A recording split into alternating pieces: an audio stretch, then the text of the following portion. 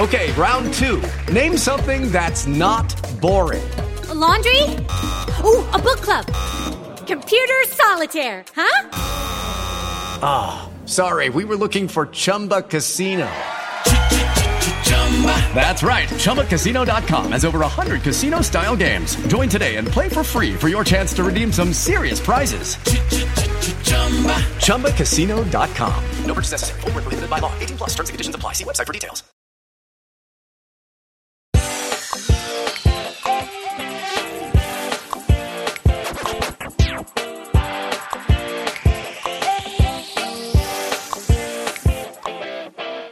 Hey everybody, Mike Bloom here again. So just want to let you guys know Josh is still taking some time off of Down the Hatch, the weekly Lost Rewatch podcast here on post-show recaps. But never tarry, we are here to keep moving through, even though we are a bit stalled to some plain terminology as we get into the cost of living. I just don't know that I love how you're talking about me like I'm not even here.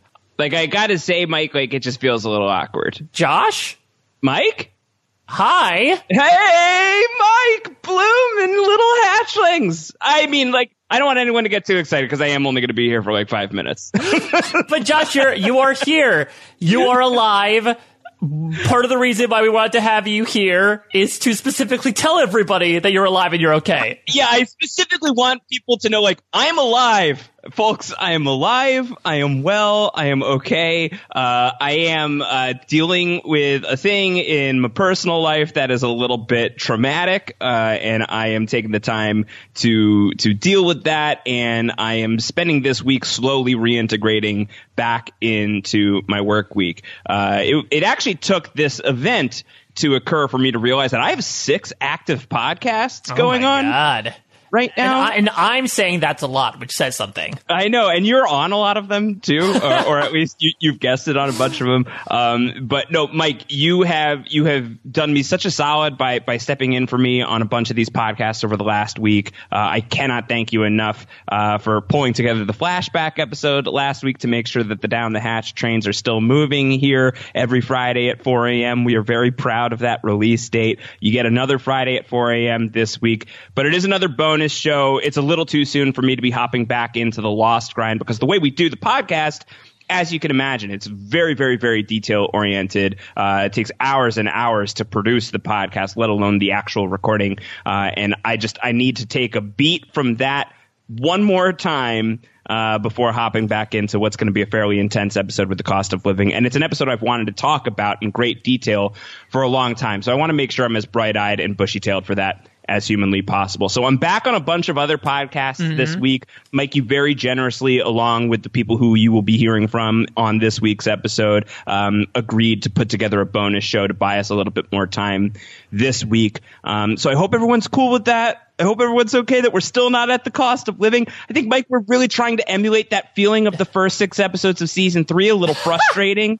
Yeah, exactly. Josh, you and I, we're trapped in 2 cages right now, exactly, talking across each other. Everyone's like, just escape. Just move on to the next thing. Damn it, guys, run. Get out of there. Oh, my God. I hope that your co-hosts this week don't get broad brushed as the Nikki and Paolo of Down the Hatch. Certainly not, because we have heard from them in season 2, unlike Nikki and Paolo. So just give a quick preview of what's going to come after the intro clip here. So it was my turn at the wheel, not the frozen donkey wheel, with the season 2 book club crew. I got together with the great John Krause and, of course, the Ben Behind the Curtain, who does such a great job each and every week compiling all the stuff for Down the Hatch.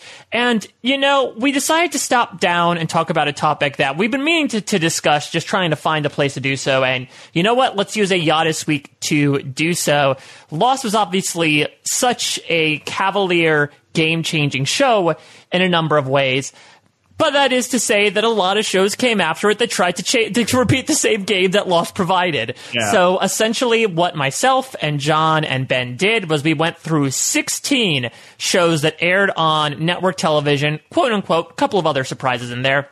They range from the fall of 2005, right after Lost Dynamite first season, into today, where all of these shows have taken some sort of quality of Lost, whether it be the big mysteries, the flashback element, the use of a big ensemble cast, and we see which succeeded, which didn't succeed. Spoiler alert, a lot of them didn't succeed. And really look at, in the secret sauce of Lost, what are the key ingredients to, if you want to create a Losty show, how can you sort of replicate that success? It was a really, really interesting deep dive, but we wanted to have Josh come on and just hear it straight from the horse's mouth himself. I'm a horse. I'm alive. Unlike that other horse that we talked about in season 2. I am alive. I am okay. I am very, very grateful that I am surrounded by such incredible people who, are concerned about me and sending me expressions of love. I can't thank you enough. And I'm sorry to be a little enigmatic about what I'm going through. I'm a very open book when it comes to podcasting. I'm going to exercise my right to some privacy on this matter. Mm-hmm. So you have to live with the mystery as we often do when it comes to things with Lost, but I want there to be no mystery about the fact that I am sober, I am sane, I am healthy-ish for a guy who eats primarily pizza and sits and doesn't move. Oh, I thought you said cis.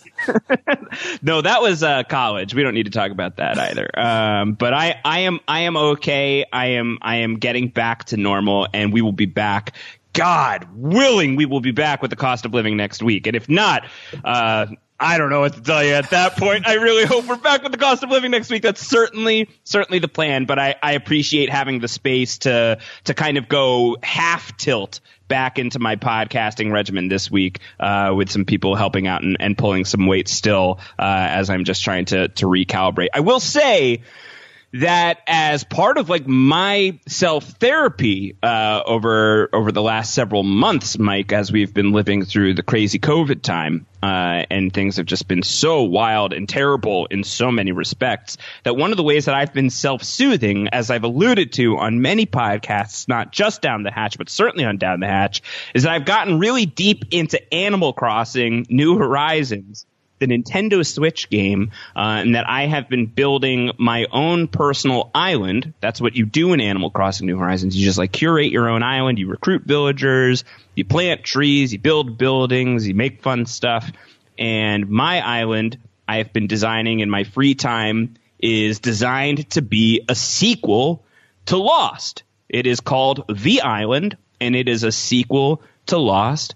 And ladies and germs, and everybody in between, the island is ready for visits. Ooh. So if you have a Switch, if you have Animal Crossing New Horizons, you can visit the island in your dreams. Very appropriately, given all of the weird dreams that happen on Lost. There is a dream address that you can access through the great dream goddess Luna. This makes no sense if you don't have a Switch, but if you do have a Switch and if you have Animal Crossing... listen, we're talking to Lost fans. I think there's a certain amount of suspension of disbelief. It's possible. So if you do have Animal Crossing, if you want to check out the island, I think you'll have a fun time. It's weird. Make sure to check out the bulletin board. Make sure to check out the tools that are on either side of resident services. You're going to want to pick those things up. But the dream address, and we will include this in the show notes, and I will tell it to you now, it's DA468612457274. I'm so disappointed you can't come up with your own dream address, because once I heard 4, I was like, oh my god. That would have been incredible. I'll give you the dream address again. It's DA468612457274. It's in the show notes. We'll make sure it's in the show notes. Come to my island. I've been working tirelessly on this thing for a long time. So while you get the podcast without me this week, you can still get some new Lost content from your boy. And Mike, I think what would be really fun at some point in the not terribly distant future for the people who do not have a Nintendo Switch or do not have Animal Crossing, I think it would be really fun to do a Twitch stream where I take you on a tour of the island. So completely. That's something that we will definitely look into doing in the future, because I think you are going to have a lot to laugh about, and maybe maybe even some things to get very troubled by. Ooh. Much Oh, like God, Lost. no. Please tell me there's no adult babies on this island. No adult babies. There are no adult. Well, there are babies, but there are no adult babies. Look forward to that. I think it's going to be a good time. And to mention again what I talked about last week, if any of the hatchlings out there have any bonus ideas for Down the Hatch, we've received a few in the past week, and I'm very grateful for that. Obviously, fingers crossed. It's always good to have in the Rolodex, right? Exactly. Josh is going to come back to join us, and we'll keep going with the rewatch, moving forward. But it's always good to have fun Lost bonus podcasts, especially when we start, rounding the corner into the back half of the series, and we start to explore what does come next. And we're going to answer that question in the form of many, many shows coming up here with John Krause and the Ben Behind the Curtain. Josh, any other stuff you want to say before we get into the intro of it all? No, very excited to hear what you guys talked about. Very, very grateful again for everybody giving me the space right now. We'll be back with the cost of living next week. You get one more bonus podcast this week before that. So plenty of time to get your feedback in, Yeah. If you haven't done that yet, down the hatch at posterrecaps.com. You have no excuse not to at this point. We've given you ample amount of time. Pushed the goalposts in a big way. All right. So thank you, Josh, for coming on and clarifying your situation. Wishing you and your loved ones nothing but the best as you continue to work through everything. Thank you, Mike. And thank you again. You've been such a champion over the past couple of weeks. I could not be doing any of this without your friendship. All right, everybody. So Josh will be back again next week to get into the cost of living. But for now, here's my conversation with John Krause and the Ben Behind the Curtain of 16 post-Lost, Losty TV shows. Greetings. We the visitors share in your excitement for Lost and its final televised season. Survival of the fittest is something all beings can appreciate. ABC's V. They return Tuesday, March 30th on ABC.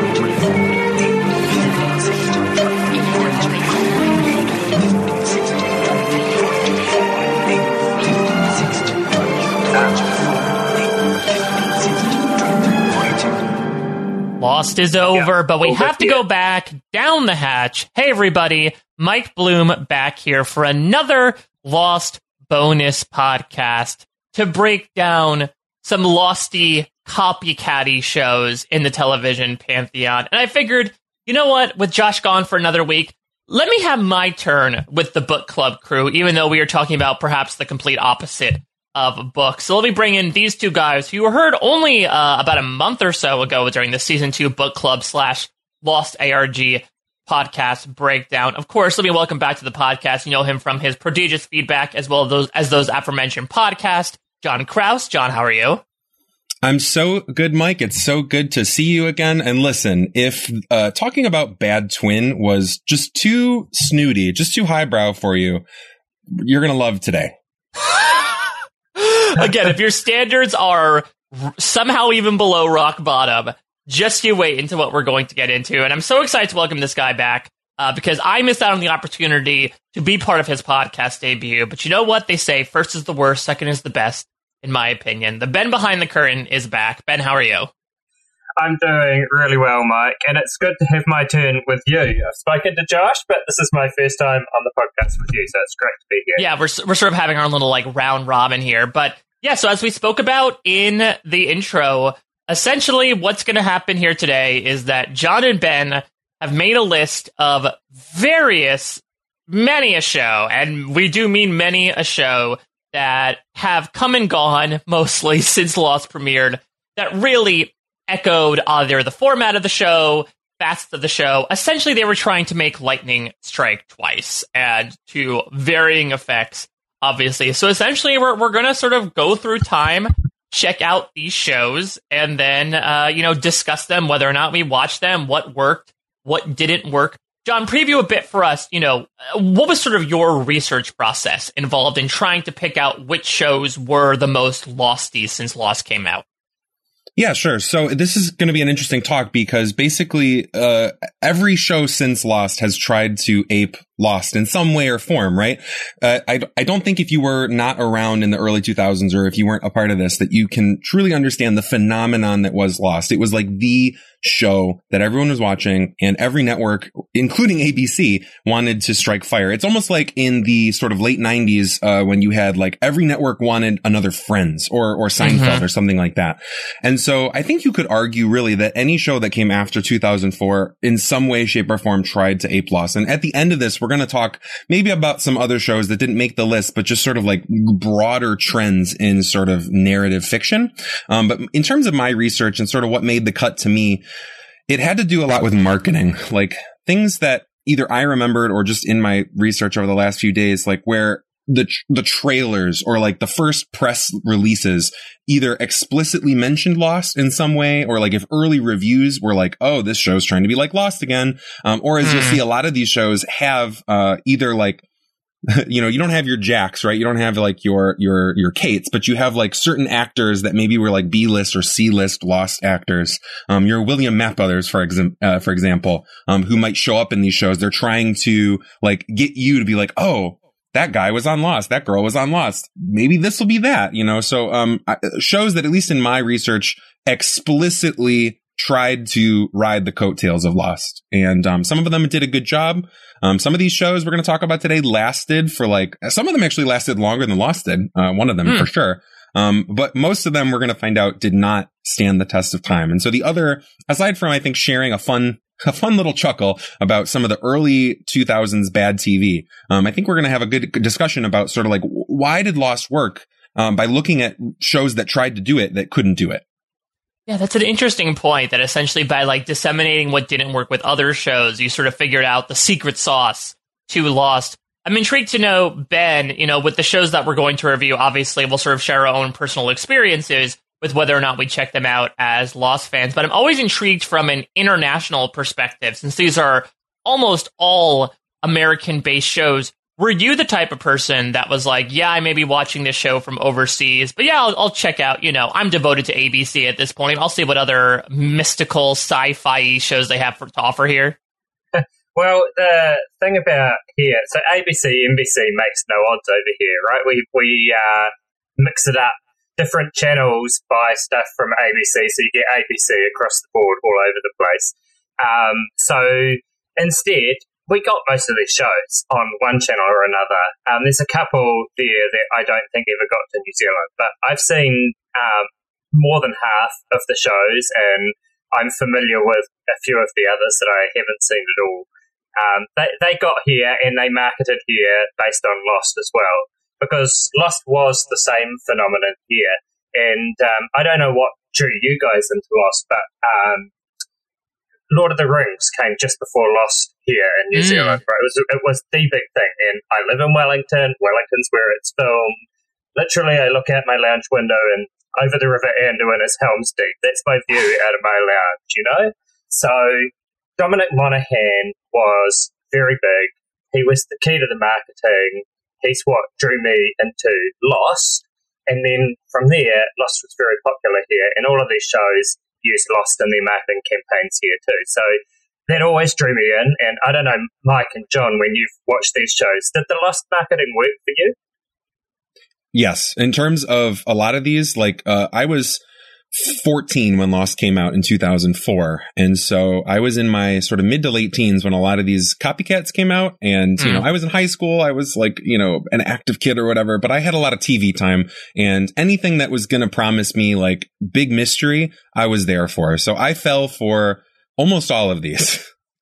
Well, the interesting thing, though, is that what led me into Lost was one of these very similar marketing techniques that John was speaking about, where I remember, and Josh and I talked about this, you know, during our first podcast and during our pilot podcast, that when Lloyd Braun pitched the show, it was very much marketed as Survivor meets Castaway.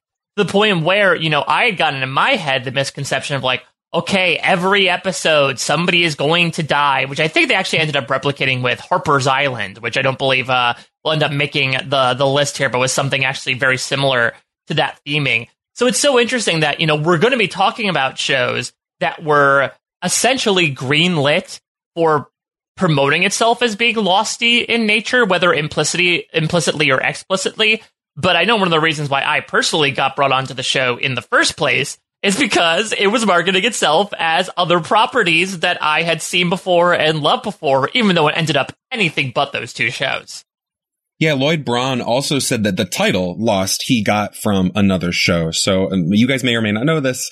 Yes. I only recently learned this, but there was basically The Amazing Race, right? But it was on, I think, ABC as opposed to CBS, and it was called Lost. It was supposed to be a race type reality show. Yeah, but basically the theming was season. that they got dropped off in the middle of the desert, and they were basically like, okay, you have to make your way back home.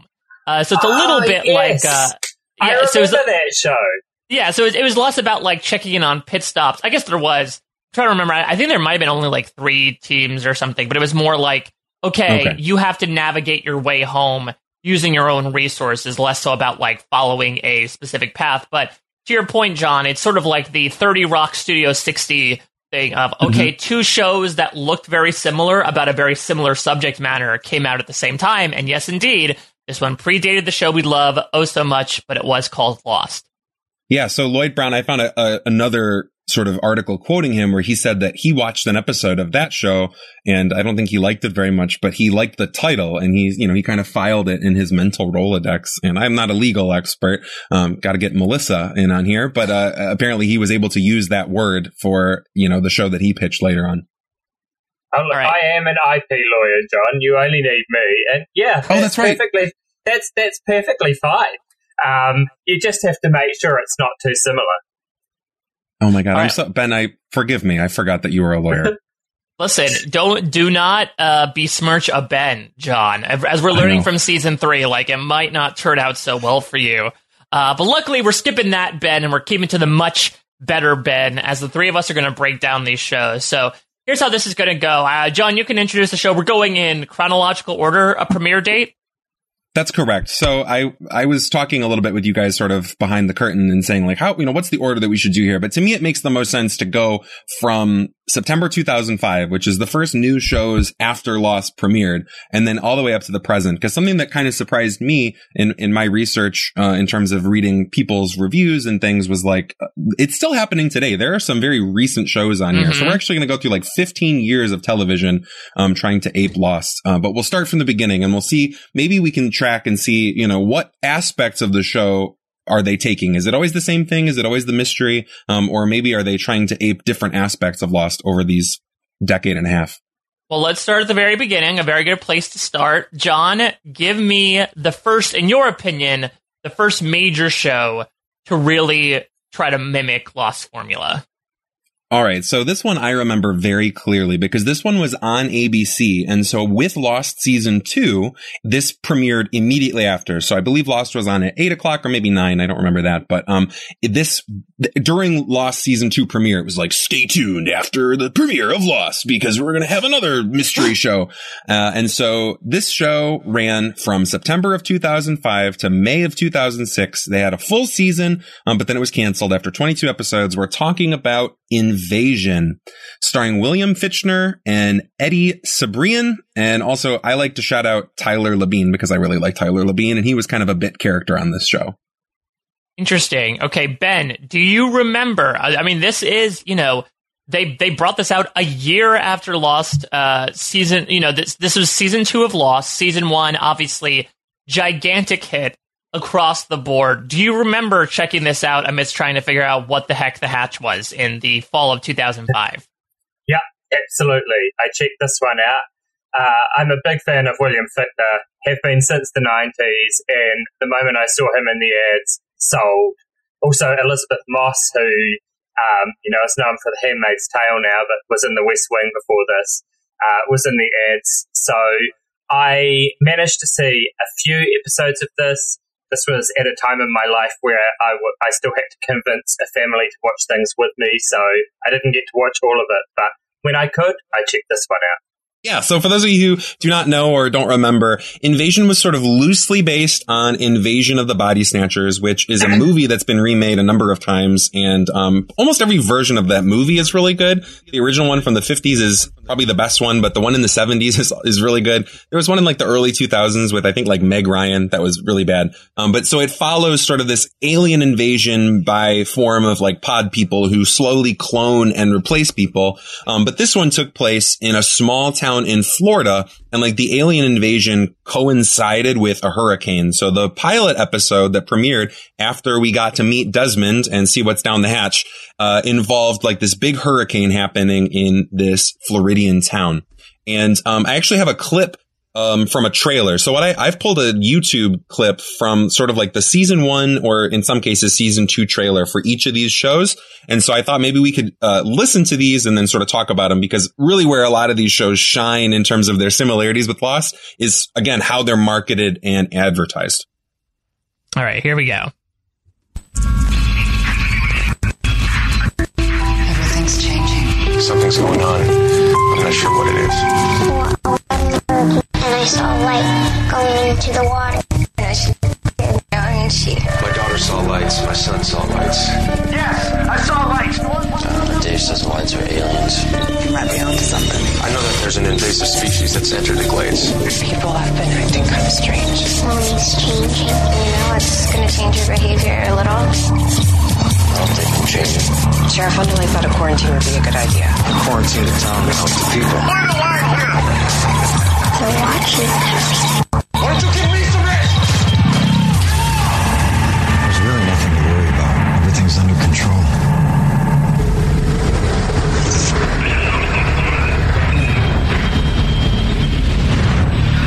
An alien invasion in Florida? No.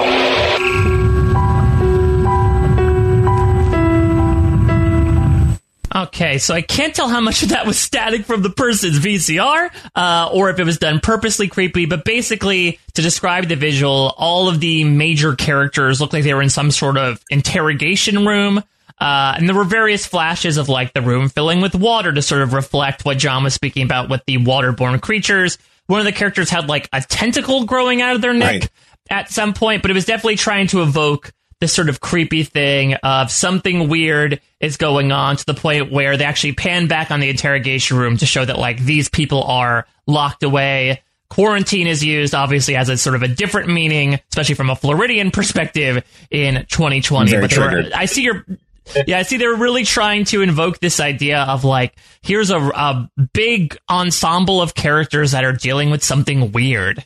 Yeah, and it's really interesting because this is, tied with season 2 of Lost. But when I watch that trailer, it reminds me of sort of where we have Jack locked up in the Shark Tank in season 3 of Lost. So it's almost like they kind of predicted that. Like, people are being locked up and they're being asked questions that they don't understand.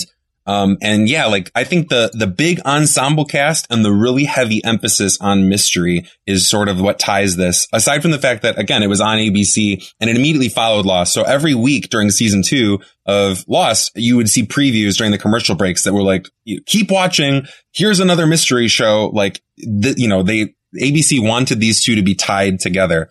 And something else that I think is really interesting that Ben pointed out is the producers for Invasion. They talked a lot in the preseason and sort of during the first season that they had a plan for everything. They're like, we have a 5-season plot mapped out right from day one. And so we know how we're going to answer all of these mysteries. And that's also really interesting to me because as big as Lost was and as big as the Hatch reveal was, there was already some doubts in some viewers' minds of, do Damon and Carlton know where they're going? And so other TV shows were trying to say, like, don't worry, we know, and we're going to tell you up front that we know what we're doing. So from that perspective, Ben, do you remember the big mystery of Invasion, which assumingly was, from what I remember, was probably, what the heck are these creatures? Do you remember it sort of being courted out in a way that they really had that 5-year goal in mind, aka like very, very slowly, assumingly? Well, my experience with the show, or what I remember, isn't so much about the mystery. It was much more about the fact, I actually think there was like an M. Night Shyamalan vibe to the show, and it was at the M. Night peak. Came after Signs and The Sixth Sense, And there was this thing where the aliens, or at least some of the aliens who had snatched people, weren't really sure whether they were aliens or people, and had a kind of a knowledge that something was off. But who were the good guys and who were the bad guys? It seemed much more like a psychological thriller to me than a mystery show, actually.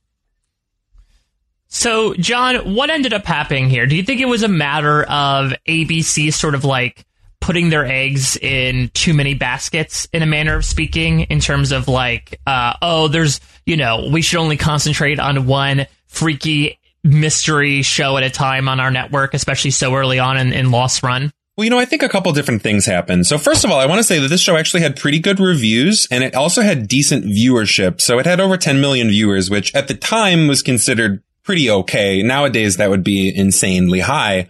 But it was actually pretty well received. I have a couple of review quotes from different people here for all these different shows. This one comes from Robert Abel of LA Weekly. He says, quote, "In Invasion, we see the aliens through the eyes of average folk trying to make sense of their disjointed lives. This gives the show a character-driven Lost sheen, but avoids being a copycat." So it's actually pretty well received. On a personal level, I watched the first few, and for my ADD 15-year-old brain, it was too slow. It was too boring. Not a lot happened. The show opens sort of with this hurricane action sort of set piece. They're maybe trying to ape the plane crash from Lost, but then it screeches to a halt. Like the fact that they had 5 seasons of plot that they wanted to pad out, I think really hurt it.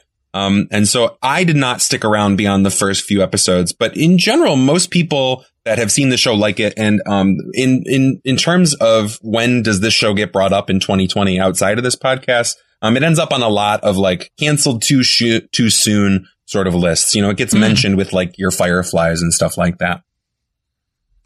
Interesting. Well, I also know that you put this in the notes too, that, obviously this came at a difficult time too because of Hurricane Katrina. Yep. As well. And I can imagine that, especially a show that takes place, right near that area and based around the concept of water, might not be the best selling point at that point to Americans. Yeah, I would say probably most people, but certainly Americans, like we like our disaster programming, but not when we have lived through a disaster. So you have a show set on the Gulf Coast during a devastating hurricane that kills lots and lots of people. But then also there's an alien invasion. And then after Hurricane Katrina, people were like, yeah, I'm pretty good. I don't need to watch that. I just lived through it. And ABC felt the same way. And so even though the show had decent viewership and reviews, ABC was like, we don't feel comfortable putting, hurricane porn in our commercials. And so they stopped advertising after about 2 weeks. And so, again, surprisingly, it still had some decent ratings despite that. But then they didn't feel comfortable renewing it. So we get one complete season. I'm sure it was released on DVD. And it shows up on some of these lists of like pretty good shows. But it was never more after 2006. So that being said, I guess what we can do for each show as well is give like a quick thumbs up or thumbs down based on what we've seen. Obviously, during this time, people are looking for new things to watch. This is a one-and-done show, so it's not too much of a commitment. But, Ben, from what you remember, thumbs up or thumbs down for Lost fans listening right now to watch the one season of Invasion if they haven't yet? It's definitely a thumbs up from me. And as well as that, Mike and John, I should let you know that before we came on, I ran a Brent Steele to figure out which was the best of these shows. I stuck them all in Gabon, and Invasion being the oldest show. If you remember Gabon, the oldest contestants had to draft the tribes. Oh, yes. So Invasion drafted the dominant tribe, and they went on to final tribal council, and they won in a unanimous vote, the Brent Steele. So Invasion is, by Brent Steele, the best one of the shows we're going to talk about today. So a thumbs up from Brent Steele as well. And Mike, I know that you make major life decisions based on what happens in a Brent Steele, so I think that it must be a thumbs up from you as well. Exactly. I live and die by the Brent Steele, so I cannot impute it too much if it becomes a dominant force in that mythical season. But let's move on to, I guess if we're going by age here, this was the Jillian to Invasion's Bob Crowley here. Let's talk about Surface, John, tell me a little bit about Surface. So Surface aired on a rival network. ABC had this huge bump, not only from Lost, but also like from Desperate Housewives in 2004. And so every other network in 2005 was like, we need these sort of prestige, multi-layered dramas, and we have to compete with this. And so NBC's answer to Lost in September of 2005 was the show called Surface. It lasted slightly less long than Invasion did. It had one season that lasted 15 episodes. It starred Lake Bell and Jay Ferguson. I didn't really recognize too many other people from the trailer. But it goes heavy into the sci-fi mystery. The synopsis is basically like, it's a global mystery about quote unquote new forms of sea life. It's like mysterious stuff happening in the ocean. And, the only trailer I could find for this was a old commercial for the DVD release, of the complete series, all 15 episodes of Surface. So let's check that out. Surface, the complete series, coming to DVD. There's something mysterious. Craters. A field of them. Do you see that? What's going on? There's something strange. There's something. Your water. The sea contains many mysteries, Doctor. I was the one that saw it. A new vertebrate. Critics call it a show with some Spielbergian tricks of suspense. AP is reporting that the lake collapsed into a sinkhole. You don't look too surprised. I love it. I've been expecting it. Own the intriguing series packed with explosive special effects and deleted scenes. Presented in Dolby 5.1 surround sound. Surface, the complete series, coming to DVD. Craters! Ben, I feel like when you have one pull quote for the DVD, that's not a good thing. I mean, I cannot recall ever hearing, what was that, like a 90-second ad for a DVD release? That is nuts. I've never heard anything like that. And that's for a show that lasted 15 episodes. And can I tell you another thing that's not a good look? This show never made it to New Zealand. I've never heard of it before. Ooh, interesting. I feel like, I don't know, yeah, so we're talking about, a copy of Lost. This almost feels like Lost mixed with The Abyss from the way it's coming across, right? Like, it seemed to primarily take place in the ocean. There was a clip on this DVD video of like a tsunami or some sort of tidal wave hitting the land, but I can imagine for the most part, because I did not see this show, but John, I could imagine that a lot of this, obviously based on oceanside creatures, did take place either on the water or underwater.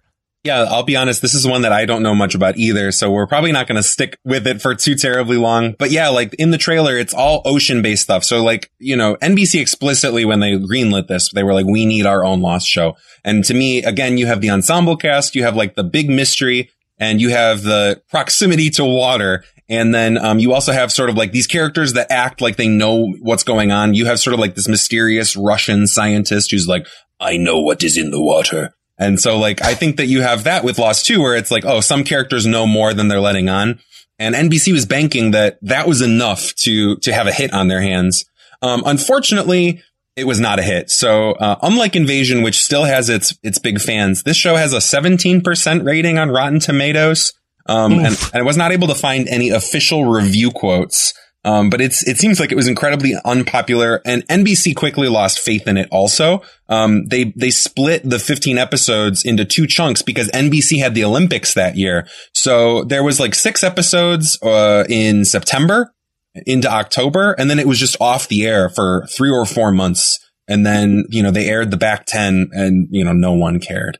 So it did not make it very far. I mostly just wanted to share this because of that trailer, where the woman says, craters! Like, if that doesn't get your butt in a seat, I don't know what will. Oh, yeah. Nothing like craters to really get the goosebumps going across your neck here.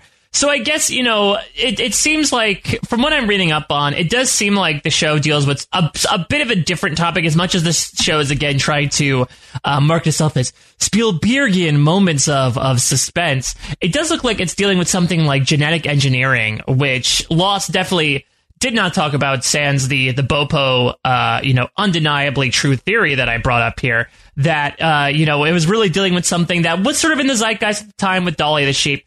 But it just sounds like, from what I'm checking out here, and the fact that I'm not a huge fan of Water to begin with, I'm going to have to give Surface a thumbs down. I'm going to have to put it below the Surface of shows today. Ben, what do you think about it, despite the fact that the show never made it to your home country? It's a thumbs down for me, too. You can't cast Lake Bell in a show about the ocean. That's just backwards. She should have been on the show about the lake as opposed to the ocean show. I think that I'll also give this a thumbs down. I would say if you are into sort of schlocky, bad TV, that this might be worth a watch. What's really interesting is when you go digging for this, that there's a lot of like fan videos from Russian YouTube accounts. So like, I don't know if this was a hit in Russia or if it's like one fan group who like got really into it and made a YouTube, like a channel for it. But so maybe if you're Russian, maybe like that taps into something that you culturally identify with. But otherwise, it's a thumbs down from me too. All right, well, let's skim across the surface here, and we're going to yet another show that came out in September of 2005. Man, we are not kidding with how much people are like, oh, Lost works. Let's try something the very next year. We are talking about Threshold. John, does Threshold pass the threshold for you in terms of good Lost copycats? Once again, this is one that was not really well received. Something interesting about Threshold is that it premieres on CBS. So if you guys are familiar with the American major networks and demographics, CBS tends to skew a little bit older. Obviously, it's the home of our favorites, Survivor and Big Brother and things like that. But in terms of its fictional shows, they tend to skew a little bit older and to not dip their toe into like hard sci-fi very often. But again, this was September 2005. Every channel needed a Lost show. And so this was CBS's answer. This one lasted even less than Surface. It ran from September of 2005 to February of 2006 with 13 episodes. This one had a bit more star power behind it. It starred Brent Spiner, who is Data on Star Trek The Next Generation. And it also starred Peter Dinklage, who was not yet famous for Game of Thrones, but he still had some star power. He had been in a handful of movies before this. And then related to Lost, in the trailer that we're about to watch, they feature William Mapother heavily in this trailer, even though based on my research, he's only in 2 episodes. So it's less than he was Ethan, but CBS was like, we got to get Ethan. Ethan is the reason people are watching Lost. People are going to watch Threshold for him, even though he's not in very much of it. So before we watch the clip, the synopsis basically is sort of like a secret government organization handling first contact with aliens. So it's another sort of like alien invasion show, which is really makes me think that people thought Lost was going to be about aliens in the end, because almost like basically all 3 of these shows we've talked about so far are alien shows. Do you think it's just because it's starring Brent Spiner, and I'm reading here that it's produced by Brandon Braga, who had his own experience in Star Trek, that it's just like, well, we're going to try to bring Star Trek, really onto modern day, networks. And I guess by doing that, we have to make it Losty. Well, Brent Spiner was also in the movie Independence Day, right? As the scientist who gets killed by the alien. So, yeah, you can't do an alien show without Brent Spiner. Or maybe the other way around. All right, so let's listen to the trailer for Threshold and see probably way too much of William Mapother. Because I've had the same nightmares in the forest. Glass trees, you're not alone. There's a figure there, but he's watching. You have no idea what you're dealing with. The nightmares are only the beginning, and then they're headaches, and then people change. I deal in worst case scenarios. One of your plans has been activated. Which plan? Threshold. What's your problem? Where do I begin? Most of our genetic material is obsolete. The fact is, we don't know what most of it does, but what if someone else did? We're talking about some kind of bioforming? We got our first positive on the triple helix gene mutation. The auditory components from the tape. See, the signal's miles deep. That could be the hyperdimensional characteristics of our UFO. It's literally impossible for us to see it all at once. Did you make more copies? I didn't have to. It copies itself. It's spreading. How? Machine. It's in everything. You're experimenting on people. You can't save us. You can't save yourself. We're connected, you and I. All of us are. God created man in his image. This is no different. My job is to protect you. You've pronounced as man and wife. You think we have time for marital relations? We now know the goal of those genetically altered by the alien signal. Propagation by any means necessary. This is a dream, but I'm not an alien. You saved me, and you're going to save all of us. Your plan will work, but not soon. We win. Okay, is that legitimately like the trailer? Because that might be one of the worst trailers I've ever heard. So, first of all, do not adjust your podcast sets. A lot of these YouTube clips come from very bad VHS, like TV recording pulls. The quality is not excellent, but again, most of these shows did not even warrant a DVD release. So, if there are clips and blips and hisses, that's not your earphones. That's the recording. But yeah, I can't tell. I honestly can't tell. I think that might be like a fan trailer, but this show didn't really have a fan base. So I don't know who would have made a fan trailer for it. I can't tell. There's a weird point where, like, I believe the intro to The Sounds of Silence played underneath. If I could, like, pick out that earworm, that was so strange. Again, CBS, honestly, older demographic. You got to get the Simon and Garfunkel in there. It felt like to me, Ben, like another CBS's version of those Next Time on Mad Men infamous teasers where they would just take a bunch of lines out of context to try to, like, be like, this is what technically happens next time, but we're not going to exactly tell you what's happening. Well, having not seen the show, I was just listening to that, trying to figure out what is going on, and I'm definitely none the wiser. Something's replicating. Something is having marital relations. Yeah, that's right. But marital relations apparently don't matter here. The one of the scenes depicted in the trailer is like they spend a long amount of time in a nightclub, and then something rains down from the sky. I couldn't tell if it was like hail or diamonds. You obviously hear a lot of Brent Spiner now doing what he essentially is getting paid like six figures to do, which is just to give a bunch of like scientific mumbo jumbo of like various things that he found. So yeah, so I guess it sort of seems like an alien invasion, though nobody exactly knows what's happening, including this married couple, which I guess I'm assuming Carla Gugino is, who apparently plays the lead role of Dr. Malianne Caffrey, is part of this.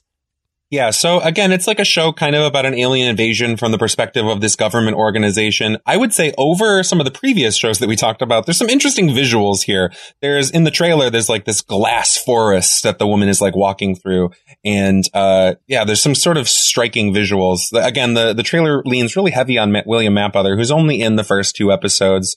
Ultimately, CBS didn't have a lot of confidence in this. They were like, we got to have a Lost show, but we don't have to like it. We're not comfortable here. This show premiered in the famous Friday night death slot. They put it out on day one on Friday night, and no one watched it. And so CBS was like, let's move this to Tuesday. That's when kids watch TV, is Tuesday. But they didn't announce it. They just changed it. And so the little audience that it had couldn't find it. This is early enough that even though the internet exists, people don't know how to find this information yet. And so it just kind of petered out. There's a review here from the Philadelphia Inquirer saying, quote, "There's nothing inviting about the ponderous threshold. Portentous music plays, scared smart guys rounded up by the government to figure out what's really happening say smart guy, stupid stuff," which I have to assume is a reference to Brent Spiner and his technobabble. I don't know. I mean, I guess like maybe I'm just so like swayed by the cast, but for me, my thing with pop culture is like, if there's an interesting group of people, even if the writing is shit, I'm going to at least want to check it out to see exactly what it is. So from that perspective, I'm going to give Threshold a tentative thumbs up just based on the cast alone to see how exactly all these people are involved. Even William Mapother, who just seems to be a crew member on like the Navy freighter that first has, I guess, for lack of a better term, first contact with these alien creatures. Ben, what about you? Are you going to give thumbs up or thumbs down to Threshold? I'm fully on board with you, Mike. I think a thumbs up for Brent Spiner saying smart guy, stupid stuff is right up my alley. If I could track this down, I'd give it a go, and I'd probably enjoy it no matter how bad it is. So something that is good for both of you guys is that a lot of these shows that barely made, 10 episodes and don't really get a DVD release, a lot of them can be found on YouTube. Like people just ripped and uploaded them, and the networks don't seem to care enough to have it taken down. So if you want to check Threshold out, at least as of the recording of this podcast, I think the whole series is just on YouTube. And I'm a big Technobabble fan, and I like some of those visuals. So I would definitely be willing to check this out. This would be something that I would certainly be into. It's crazy. I watched a lot of TV at this time, and I was watching Survivor. I don't remember any ads for this whatsoever. All right. Well, let's move on here to show number 4. Obviously, big, lofty number. John, what do we have as show number 4 here? So we're finally in the next full year. We're in fall of 2006, and we have a show called The 9. So The 9 only ran for 7 episodes. This had the craziest airing. So it had 7 episodes, and then it essentially got canceled, but they had about 6 more in the can. And so they aired 2 more in 2007, and then they didn't air the final 4 episodes until 2009. So, like, if you were a super fan of The 9, you had to wait 3 years to watch those last 4 episodes. Do you think it was just because they're like, well, The 9 in 09, why didn't we do this beforehand? Let's hold off. Let's keep it in the bank vault, ironically speaking, as we're about to get into with the show, until that year comes around? Yeah, I kind of imagine it was like at the end of the Raiders of the Lost Ark, like the people who worked at ABC like found a canister and they were like, oh my God, what could this be? Top men. Oh, it's the last 4 episodes of The 9. Oh my God. And then they just, let's air it. But this show stars Lourdes Benedicto. I'm not familiar with her. But it also stars John Billingsley, who is another Star Trek alum. He was on Star Trek Voyager as the erstwhile cook on that ship. So we have kind of another, like, we're trying to get some Star Trek cachet here. The synopsis of the show is that it's 9 people. There's 9 main characters, and they end up in a bank robbery, and they're forced to work together. And sort of each episode focuses on the backstory of another person. And so there's also like flash forwards and flashbacks. So the entire bank robbery lasts like 3 days. It says in the trailer, like 54 hours is that they're stuck in the bank.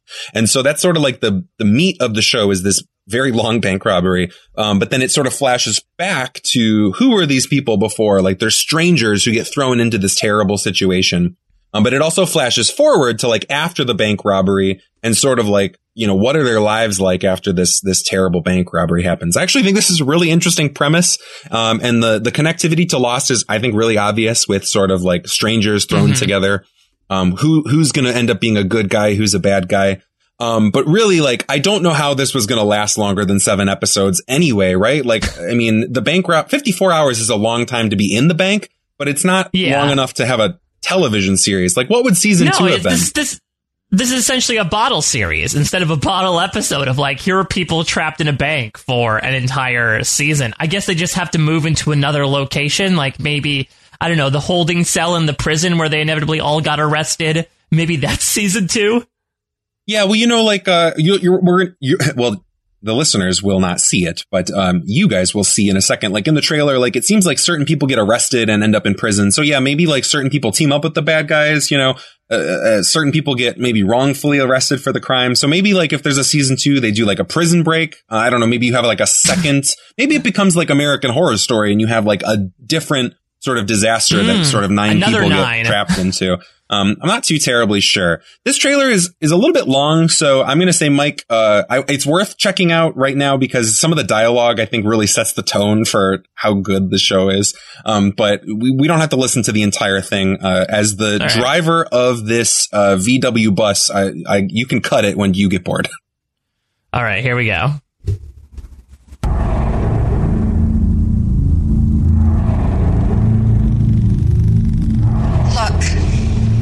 I woke up. I went to work. It was a regular day. I need to talk to you about something. I'm in trouble. Maybe. Hi, I'm Malcolm Jones, I'm the branch manager. Egan Foot, with an E, not at the beginning of the Egan, but at the end of the foot. Okay, how can I help you, Mr. Foot? I told her that I shouldn't testify. Told me we should no shop talk today. That sounds a lot like something you might say to someone you're in a relationship with. Come on. Ava, your boyfriend's here. I got my deposit. You don't have to come in here to do this. I prefer eyes that look back at me. going to change everything for us. Yeah. I really need to talk to you, Daddy. I want to borrow the car. Jared's 18 and such a responsible driver. Honey. There you go. Thanks. Sure. There's a cop here. We should come back another time. There is no other time. Have a good one. You too. Thank you. Oh, no, I'm sorry. The bank's closed. Oh, come on. We just we're closed.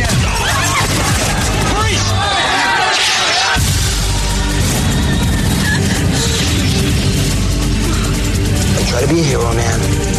This will all be over in 5 minutes. One hostage was released in the first few hours of the standoff. Conditions of the 9 remaining hostages. Just over an hour ago, 2 gunshots were heard.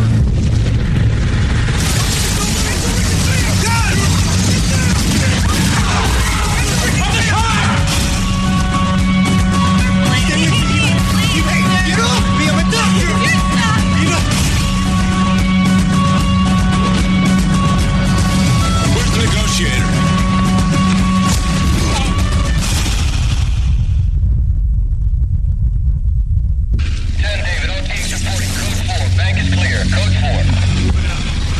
How's everyone else? Where's everyone else? Did you hear, Miss Hale? When did that happen? Same time as this. How is she? We don't know.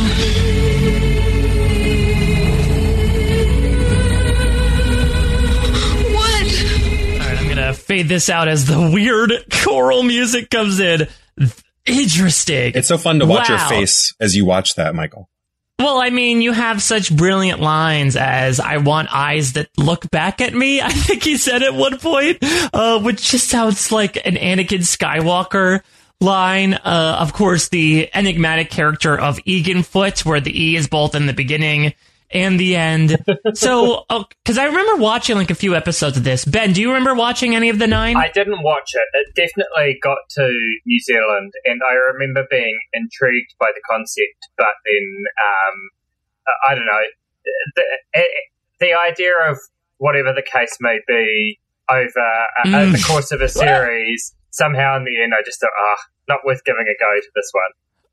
Oh my God, you're totally right. Could you imagine, John, these people watched whatever the case may be and said, this is great. Let's make this an entire series. I mean, that's essentially what it is, right? Again, the lost similarities, I think, are really obvious. You have people from diverse backgrounds who get thrown into a disaster together. And, you know, some are going to be good, some are going to be bad. How do they work together? Is there something bigger going on? But yeah, it's like instead of a plane crash onto a mystery island, we just have like, what if whatever the case may be was an entire TV series?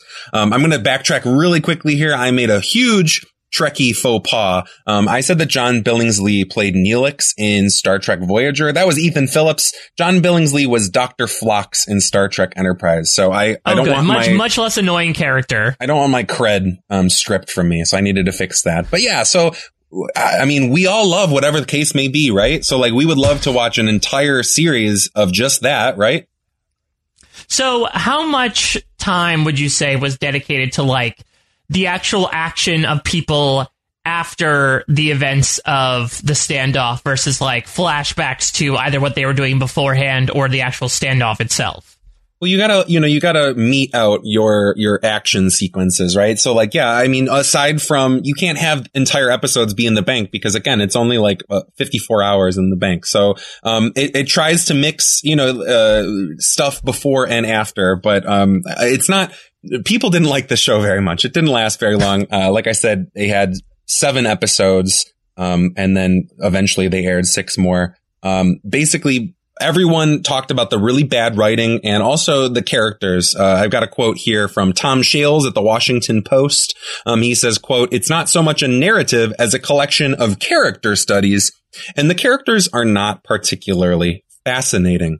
But this is a show worth talking about in the context of Lost, because I think what those shows before this, they go, what is Lost? It's a big mystery. Maybe it's aliens. Maybe it's, some creature. Maybe it's genetic engineering. We have to have sexy people running through the jungle. This show, I think, at least conceptually gets it right and says, no, what Lost is interesting characters interacting with each other in a novel situation. And And so I got to give them credit for trying and at least conceptually getting what I think is the good thing about Lost. But they come up a little short in that their characters are not as interesting or as well written as your Jack Sheppards and your James Fords. And I think, John, so go ahead, Ben. Well, if I'm not mistaken, I seem to remember that the backstories in this show were somehow connected, and they took that idea that we had in Lost of people's lives interconnecting before this big event that connected them all. I think that was another dynamic they took from Lost. Yeah, then so that's from that perspective, I absolutely agree with you, John, that I think if there's any credit we should give to the 9, it's that this was the first show of the ones that we've talked about so far that wasn't just like, all right, let's do a sci-fi thing. Let's do one big mystery. It really does seem like they're like, okay, let's focus on like more so what made season 1 work so well, which was, in my opinion, and in our opinion as well, a group of different characters slammed together and sort of seeing how they interact with one another. Now, from what you're saying, it seems more so like it sort of became a bit mystery-like in that the flash forwards happened. Like, I know that one of the characters had amnesia, and so they didn't know exactly, and like all these mysterious connections were happening. So it was a little bit more of a mixture than maybe we initially bargained for. But from that perspective, I'm inclined to give this a thumbs up. I remember from the episodes that I saw, were they amazing? No, like you said, the writing sounds like it was done by the people who actually created the show. The show that Nikki is a part of, Razzle Dazzle especially, but from a sincere perspective. But I think that at least the concept is interesting, and maybe it's worth a look at to see like how exactly this show said, okay, screw the mystery aspects. We're going to more so focus on like who exactly these people are, even if they're not the most interesting inherently. And it's a low commitment. Again, there's 13 episodes, only 7 of which ever were like released fully. So you don't have a huge time commitment one way or the other. All right, let's move on here to show number 5. Now, I'm so pumped because, John, these are not all like hole in the wall. You never heard of these types of shows or heard about them once or twice, because we are talking about arguably one of the other big talked about shows from both a good and bad perspective of the mid-aughts. We're talking about Heroes.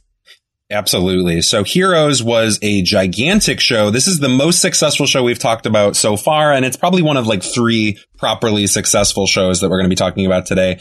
And Heroes, honestly, at first glance, does not have like super strong Lost connectivity, but I think that as we talk through it, you'll see why I argue that it's worth putting on here. For those of you who are unfamiliar, Heroes is a show that ran for 4 full seasons from September of 2006 to February of 2010. Had about 77 episodes, and then there was also a single season reboot called Heroes Reborn. So this was a bona fide hit, starring a number of big people, some of them who were already big, some who became big because of this show, starting with Greg Grunberg, the hardest working man in Hollywood with 4 G's in his name, the pilot on our show Lost. We also have Ali Larter, Massey Oka, Hayden Panettiere, Kristen Bell shows up for a while, and this show launched the career of Zachary Quinto. Yes, also known as Sylar. It also stars, most probably applicably today, Milo Ventimiglia as Peter Petrelli, who obviously is going to move on to big things as a star of another long-running NBC show, This Is Us. But Ben, I know that in the pantheon of pop culture, even more so than something like Lost, that people tend to regard as like, well, after the first season, it didn't really get good again, which pshaw. But Heroes really seems to be like that show that people said, wow, it was really must-see TV, for lack of a better term, for that first season. And then after that, it went straight down the tubes. Yeah, and I think that assessment is exactly correct. So for me, I'm one of those people who has to watch a TV show to the end once I've really started. You know, once I've got a season in, I see it through to the end. And there's probably maybe 2 or 3 shows in my life where that hasn't been the case. Heroes, I had to stop sometime in season 3.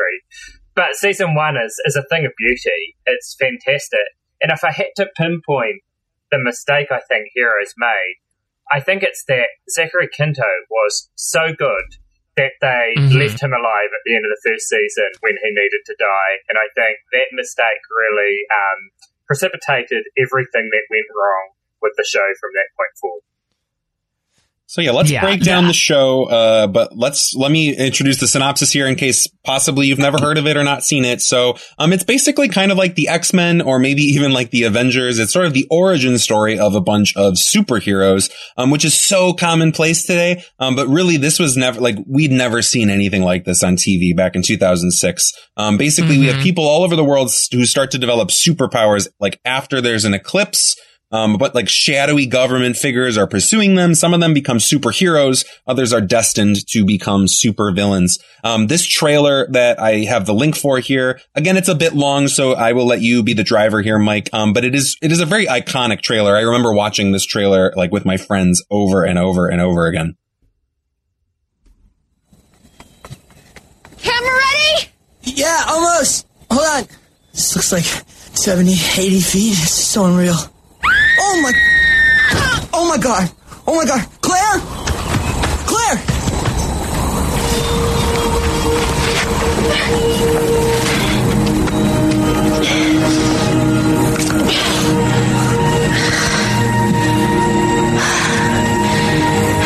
That was attempt number 6.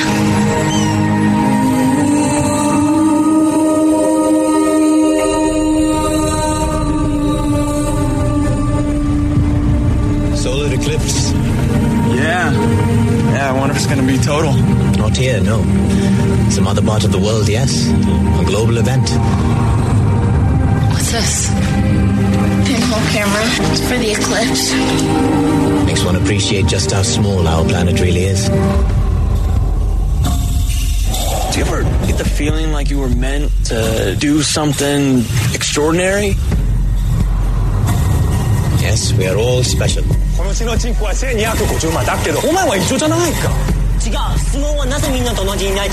Some individuals, it is true, are more special.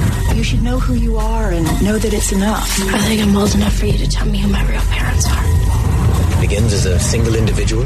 Mom? Seemingly ordinary, except they're not.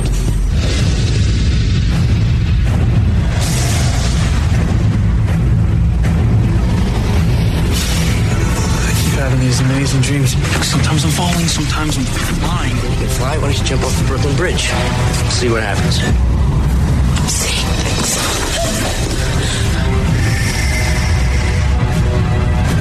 I'm hearing voices in my head. Like a crazy person? It's more like I'm hearing people's thoughts. Something's wrong with me. What are you talking about? I painted it 3 weeks ago. Yeah, so? Look at the number on the bus. This happened yesterday. Does this make any sense to you? Let me tell you what does make sense. You're done! You gotta run. All right, I'll stop it there. You gotta hear Heroes say "Yatta" before you truly get a Heroes reference. Yeah, so I loved Heroes. I, like Ben, was someone who watched the full way through. I watched Heroes Reborn for some reason. I'm going to see how much I'm going to be able to wear Josh down by the end of our Lost Rewatch to see if we could do a Heroes podcast, because it really is an interesting case study in not only like how to build a great TV show, but then how to incredibly dismantle it. Because for me, at least, one of the reasons why I think it fell apart, and it does connect back to the idea of keeping Sylar alive, was that starting in season 2, they just had no idea what to do with these characters. Season 1 really did seem like they had a full arc for all of their main ensemble. And then once they got into season 2, I wonder if nowadays they could have cycled out other characters. And they kind of did with Maya and Alejandro, the twins that can sort of cancel each other. Of Heroes. Exactly. The ones that can sort of cancel out each other's powers. So they periodically brought people in, but it really did seem like, because they were so bent on like, well, people love Peter Petrelli, people love Hiro Nakamura, people love Claire.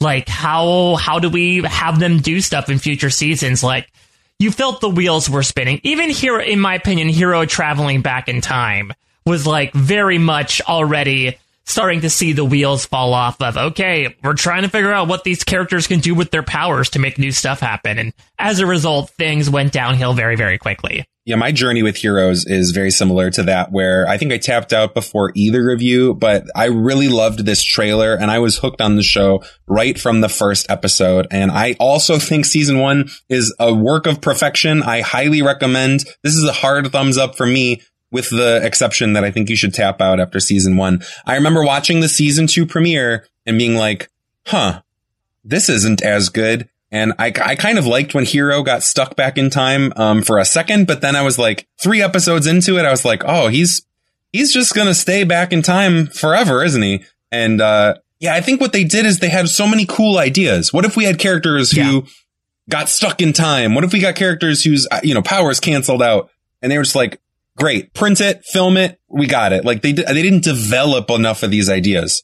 It should be said too that this is the writer's strike, season 2. We see how it affects Lost season 4, and it's really clear that it affected Heroes season 2, and it's hard to know how much that contributed to leaving characters stuck in place and having no real idea what to do with them. Yeah, and I think also season 1, you could tell, was also a bit of a slow build, where it was like people coming into their powers. Like the one that I really felt most represented that was Matt Parkman, played by the aforementioned Greg Grunberg, of like, that's how he found out his wife was cheating on him because of this. And like he was slowly gaining the ability to use his powers, especially as a cop. Cut to season 3, where like he can incept into people's dreams and like be able to manipulate their minds. Like it's clear that they were trying to figure out new places to take it, and in some they accelerated too much. Sometimes they didn't accelerate enough. So again, it's a really interesting case study. So from that perspective, like I guess I'm going to give it like a half thumbs up, half thumbs down, where I would say definite thumbs up to the first season, because no matter what, if you want good television, thumbs up. Depending on the quality of television you want, like if you want to watch a subsequent show that really doesn't make a lot of sense and can be like baffling at points, if you enjoy that aspect like I do, I'd give the thumbs up to the rest of Heroes. But if you're legitimately like, I don't want to check out bad TV, then I would say thumbs down on the rest of Heroes. But that at least gives you 23 episodes to really, really sink your teeth into, Ben. Yeah, I completely agree. If you're one of those people out there that has heard Heroes doesn't end that well, it's not worth checking out, I think that's wrong. Check out the first season. Be happy with the first season. It's a complete arc. The only thing that is Sila's survival at the very end of the last minute of the season that kind of hooks you into season 2. And other than that, you could really take season 1 as it is and love it. What about you, John? Yeah, I would completely agree. This is to me, and we're not going to talk about Dexter, but as a show that's similar to Lost, but it's another one where like there's a hard out, where like Dexter season 4, you're done there. I think go in Heroes, watch season 1. It's really, really good. And everything that you like about Lost is there, and you can tap out in season 2. You got your themes of destiny and good and evil. You got your season long mystery, right? Like save the cheerleader, save the world. What does that mean? You have time travel. You have a large international ensemble cast. You can see connections between like, I think Mohinder and sort of Saeed, where it's like, Mohinder is Indian, whereas Saeed is technically supposed to be Iraqi, although Naveen Andrews is Indian. It's like, sort of your MacGyver guy. Like there's sort of a lot of you have a main character called Claire. But yeah, it does it really, really, really well for one season. All right, let's move on here to another particularly beloved sci-fi-esque show, though not nearly as mainstream as Heroes. John, talk to me about Fringe. This is my favorite show that we're going to talk about today. I am a big, I don't know what the term is, like a Fringe fan, is a Fringe freak. I don't know. Yeah, Fringe had a full run. It ran from 2008 to 2013. They had 5 seasons of about 20 episodes each. There's around 100 episodes. And this was really considered sort of the true successor to Lost, both in terms of sort of theme, but also in terms of behind the camera. So this was a show produced by J.J. Abrams. It was like his next show that he put his name on. Brian Burke also produced it. Michael Giacchino does the television soundtrack. J.J. Abrams did the theme song, which I actually think this theme song is better than Lost's. And we have a couple of sort of like second tier characters that show up that are in both shows. Like Lance Reddick is a main character in this, who plays Matthew Abaddon in Lost. But the big stars are our big 3. We have Anna Torv, Joshua Jackson, and John Noble. And then as well as Jessica Nicole, who plays Astrid. All right, so let's give a quick listen to Fringe, and then I'd like to get all of our respective histories with it. Because again, like Heroes, this was definitely one of the more prominent Losty shows out there. Big one. What the hell is going on here? Inexplicable and frightening things are happening, and there's a connection somehow. To the insane work that my father did way back when. I'm scared. Scared of what? What's going on? You're saying Roy can read people's minds? He is linked psychically with someone responsible for these events. Baron. It has arrived. It came from underground. What is it? It's why you're here. We don't know. The newborn was convulsing. During that time, it transformed. Dear God. So where's the baby now? You need to know what I need you to know. I need to know what it is I'm dealing with. When you're ready. Hello? Hello, Liv. John? Put your hands up! It's happening now. I'll see you tomorrow. Yeah. Unless before then I suddenly get transported to another dimension. Fringe. Friend of yours? Oh, certainly hope not. The premiere encore this Sunday. And catch a new episode at its regular time next Tuesday at 9/8 Central on Fox.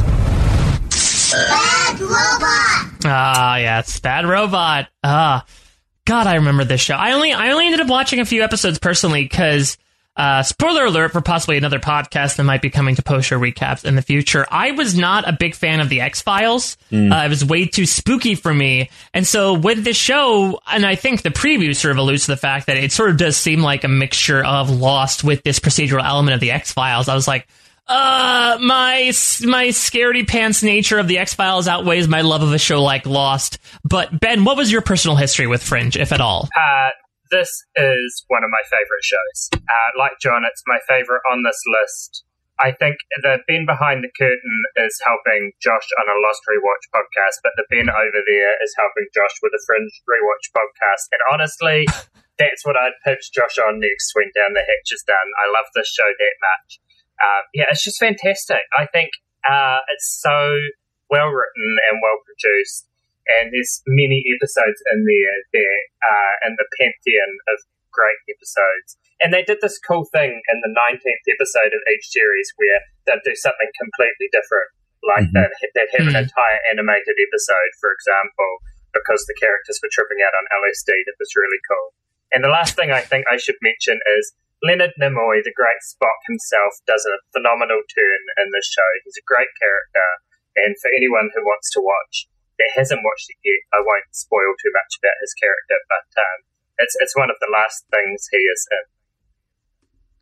in. And I remember as well one of the other characters that you mentioned the cast before, but I remember, and he actually showed up in this preview clip that we just listened to, Michael Cerveris playing the bald guy, who I think is like the Observer, I think is like one of his names, not to be confused with the other types of observers / watchers in the PSR community. But I always remember like, who's the weird bald man? What's he doing there? And I didn't even know he was a big actor at the time. Yeah, so this show, I mean, it's pitched totally like it was pitched as Lost meets the X-Files. It's about a group of FBI agents who are investigating weird cases, and they use fringe science to solve it. When the show started, they were like, all of the stuff that's going to be on the show is based on real science, which quickly became not true, but that's totally fine. And it's everything that's good about Lost. And honestly, Lost is my number one show of all time, but this show does some things better than Lost. It's got your season long mysteries. There's big bads. You have time travels. You've got, people who may or may not be the people they say they are, people who may not be human.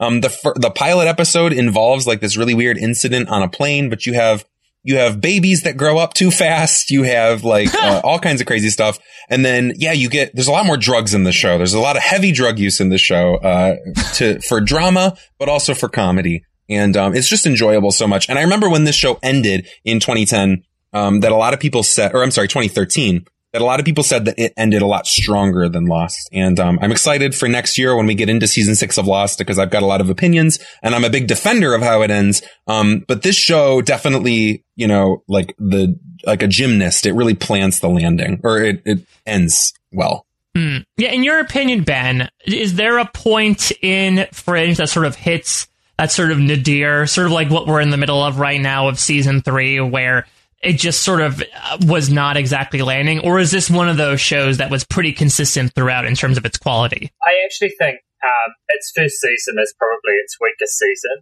It was really monster of the week in the first season. It was, I think, trying not to lean too heavily into the serialized aspect of Lost and trying to suggest, potentially as a reaction to Lost, that people could just turn up on any given week and enjoy the show. And then it started to move more and more into its serialized nature. You got a parallel universe. You've got all of these things that kind of became these long arcs, and that's where it really hit its stride. So, get through season 1, and you've already got past the worst. I totally agree. Right. And I wouldn't say that first season is bad, but they're leaning, and I love Monster of the Week type stuff, but they lean so heavily on that there really isn't any character development, especially with, I would argue, our number 1 star, who is Anna Torv as Olivia. She's really like a cipher in the first season. And people criticized her, kind of like the reviews of her acting being sort of wooden. But as they develop her character into season 2, I think Anna Torv gets more comfortable. But they also, they write her better, and then they actually sort of write reasons why she's so wooden into her character in season 1. And it's smooth sailing from there. Well, John, you mentioned heavy drug use in Fringe. Let's follow the path of a character who we know from Lost for his heavy drug use. This is Dominic Monaghan's biggest post-Lost project, or at least his first post-Lost project. And I remember this one, I wouldn't say fondly, but I definitely remember this one because this one came on during the final season of Lost. We are talking ABC's very own Flash Forward. Yep, Flash Forward. So Dominic Monaghan, he's like, okay, I did Charlie, now I can lead my own sort of Lost type show. Dominic Monaghan is sort of like one of the main stars of this show. It ran only for a single season between September of 29 to May of 2010. It also stars John Cho and Joseph Fiennes, one of the brothers of Ray Fiennes. And it also stars Sonya Walger, who is Penny. And then we also have pulling other sci-fi show cachet. We have James Callis, who was on Battlestar Galactica as Gaius Baltar. He is in the second half of the only season of this show. For those who aren't familiar with it, it's actually based on a really good book. I recommend the book maybe more than the show. The book was also called Flash Forward by a guy named Robert Sawyer, not to be confused with R. Sawyer. And it involves basically everyone in the world loses consciousness for 2 minutes at the same time. And while they're sleeping, they see visions of the future, specifically like 6 months in the future. In the book, it's like 20 years in the future. But then they all wake up and the whole show is like, why did we all pass out? What did we see? And then the really interesting thing is like, some people didn't see a future. And what does that mean? Does that mean that they die before, 6 months out? Or is there some other reason why they didn't see a future? The premise of the show is excellent. All right, well, let's listen to the trailer for Flash Forward. And spoiler alert, you're going to start off with hearing a very familiar voice where ABC knows exactly where its marketability lies. When the blackout happened and the entire world saw the future, we all wondered, would our visions come true? But when it comes to destiny, nothing is set in stone.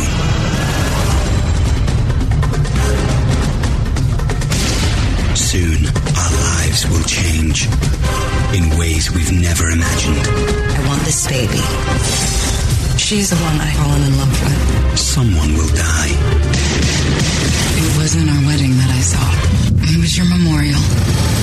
Or receive a second chance. In my flash forward, I was underwater. This man, he was drowning you? True love could be found. There's nothing to be afraid of.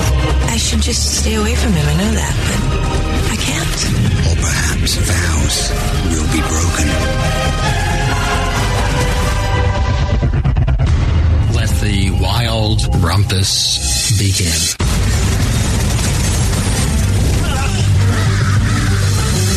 As more secrets are revealed. I believe that you saw something that you might not be conscious of. I'm not gonna let one more bad thing happen to you.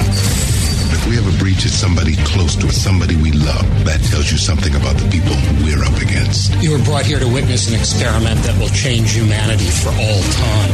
All of us will face the most shocking possibility of all. It's not fate versus free will. It's fate and free will.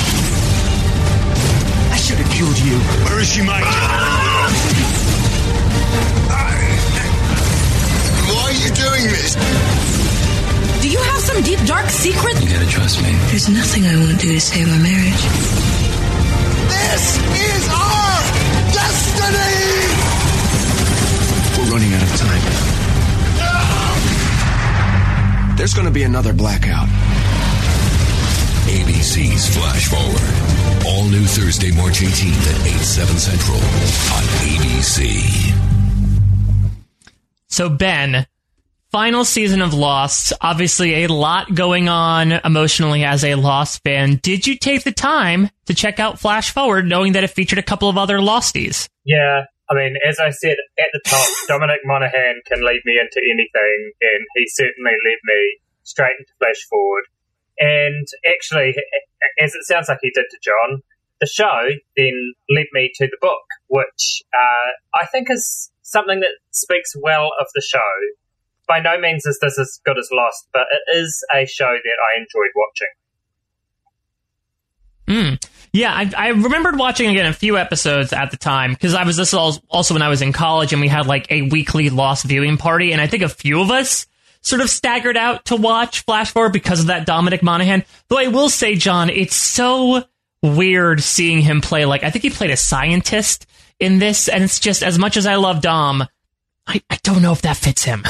Yeah, he's really miscast here. Like, ABC clearly just wanted him because he was on Lost. And the trailers for this show, as you hear, feature his narration heavily. There's text on the screen saying from the network that brought you Lost. Like, they name drop Lost specifically. And I love Dom Monaghan. I'm the same way. Ben, I go to any project. I really love his Animal Nature show that he does.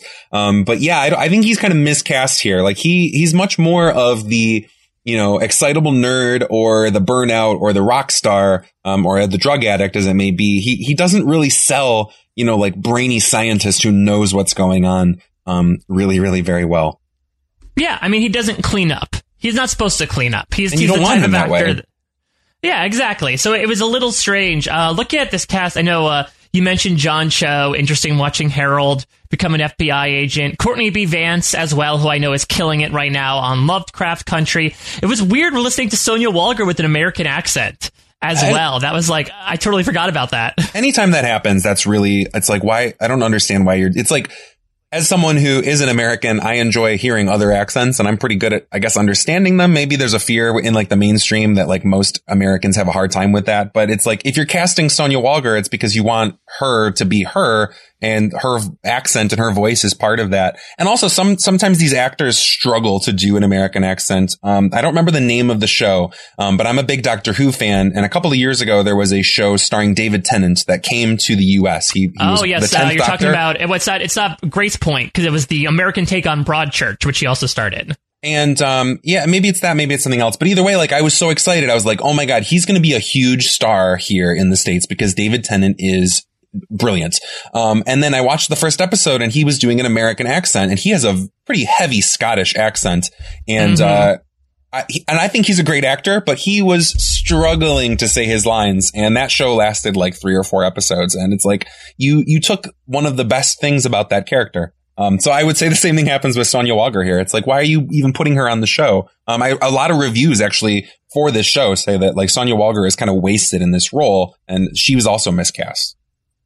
All right. So, Ben, what did you think about the actual use of the titular flash forwards in this show? Considering it does seem like, even though on the surface it's using time jumps much like in Lost, it does seem like it at least is trying to, I wouldn't say weaponize them, but utilize the concept in a different way to make them, a main plot point rather than some sort of set decoration to help us understand characters. Yeah, I think that's true. And it came in as the central mystery right from the outset of the show. And I think one of the cool things they did about it was that the whole first season, which is all we got, was about whether or not those flash forwards were the destiny of the characters, because they saw different things, and some of them just saw complete black, and it was assumed that they would die before they got there. And I remember Courtney B. Vance was just sitting on the toilet reading a newspaper, and all the different people had different experiences, but then the closer we got to the moment in time that the flash forward was to, the question was, will it happen as it happened in the flash forward? And I think that was compelling. I think the area that the show fell down a bit was in the middle of the season where, perhaps a 22-episode season did flash forward in. And if it had had a 13-episode season, it probably could have bridged the gap between having the flash forward and then seeing the outcome at the end of the season. So that being said, I'm tempted to give this a thumbs up. And again, maybe this is because of the cast, even besides who we mentioned before, Peyton List, who, again, talking about Star Trek, she recently appeared as Narissa Rizzo on Star Trek Picard. Like, it seems like a really interesting group of people, and it seems like at least these are not all FBI agents. It does seem to sort of have that hero's perspective of a bunch of different people from different walks of life who are experiencing this and how they may be connected. And the fact that this only ran for one season, I could imagine that it sort of ended in a way that the show did not necessarily want to. And I also think it was divided up into 2 parts, which is another interesting method as well. But I think that, it's worth checking out because the concept sounds cool and the source material sounds great. So if anything, if you don't want to check out the show, John, do you recommend at least reading the book? I heartily recommend the book for sure. With the show, I would give it sort of a half thumbs up. I think if we were to take all of the shows we're talking about today and say hard yes, hard no, sort of in between, I think that Flash Forward's really in the middle there. I don't think you'll hate it, but it's your time may be better spent elsewhere. Ben, what about you? Yeah, I give it a thumbs up. I will watch this again. And I don't think you can understate how great the cast is. I mean, we've mentioned a lot, but there's also Michael Ealy, Gabrielle Union, Shura Agdashlu. There's just stars across the board in this show, and it's fun to see them all turn up. Jack Davenport from the Pirates of the Caribbean series. It's just, they're everywhere. What, pre-Smash Jack Davenport? Yeah. Who would have known? Yeah. All right, well, let's move on here. Show number 8, another big lost number. And John, we are going to another ABC show starring a Lost alumni here. Well, yeah. So right now we're in sort of the 2009s and Lost is coming to an end. And you can see ABC is just being like, well, what's our next Lost? We gotta, it's like that Dave Chappelle meme where it's like, you got any more Lost? Like they just need another hit. And, so V, is technically a remake from a 1970s miniseries, but this was pitched as a full TV series. It ended up running for 2 seasons, 2 truncated seasons. So there's about 22 episodes between 2009 and 2011. It's a show about an alien, invasion. The aliens they come to Earth and announce their presence that they come in peace. But they really don't. And a couple of our main characters are suspecting that the aliens have ill intentions. And this show stars Elizabeth Mitchell, who is Juliet. This is sort of what she did after she leaves Lost. And it also stars Morena Baccarin, who was on Firefly. She plays sort of like the alien leader. All right, let's listen to the preview for V.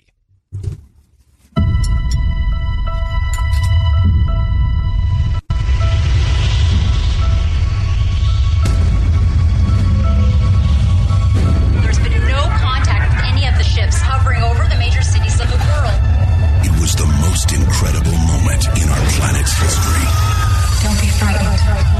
We mean no harm.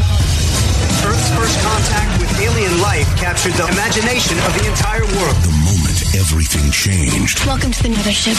My name is Lisa. For an entire civilization. Our needs are simple, and our desire to help is great. But are you here for our benefit or yours? All new ABC Tuesday, January 4th. I thought the V's were in peace. That's what they want you to think. Everything that has happened since their arrival has been part of their plan against us.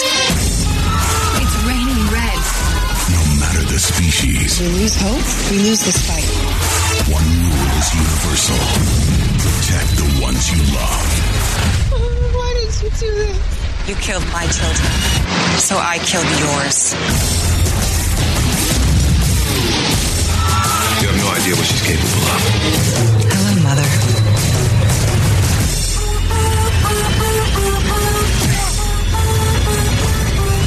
It's Earth or nothing. ABC's is V. They return Tuesday, January 4th at 9, 8 Central on ABC. Right, that has to be the weirdest use of music in a trailer we've heard up to this point. Like, that does not fit V whatsoever. Oh my goodness. Well, Ben, you said before that Dominic Monaghan could lead you into fire. What did you feel about Elizabeth Mitchell at this point? Were you similarly checking this out because of her? Yes, and not just her, but Marina Baccarin from Firefly as well. As the two leads, immediately I thought this show will be great, and I think I got 2 episodes in, and that was enough for me. I think I like my alien invasion shows either on the subtle end, like Invasion, where the themes are a bit more grey, or on the kind of post-apocalyptic Falling Skies kind of end, and this version just didn't do it for me. Yeah, the interesting thing about V, especially from like the original miniseries, was that this ended up kind of bringing about this idea of the lizard people, right? Which has been used unironically today, where I remember that infamous moment where, like, you know, I think someone like clawed at the face of like the president, and it turned out that, oh my God, it was an alien in disguise. And that was the big thing too, that as much as this was sort of building like, my God, it's a face down between aliens and the humans, there was also this really fun idea of who can you trust, where some of the people we thought were humans, including the most trusted characters, were actually aliens in disguise. So it's a little bit of that mixture again of Invasion, as you mentioned, Ben. John, what's your thoughts on this V remake, the V-make, if you will? I think it's a pretty fun show. I also did not watch the entire run, and if you read a lot of reviews for this show, I think critics kind of felt the same way, that season 1, the stakes were kind of too low. Again, this is a remake of a miniseries, so you have, I don't know how long the miniseries ran for, but let's say 6 episodes where you have this arc of, aliens are real. Oh, they look like us. Oh, they're nice. Maybe they're up to something. Oh, they're evil. Oh, they're lizard people.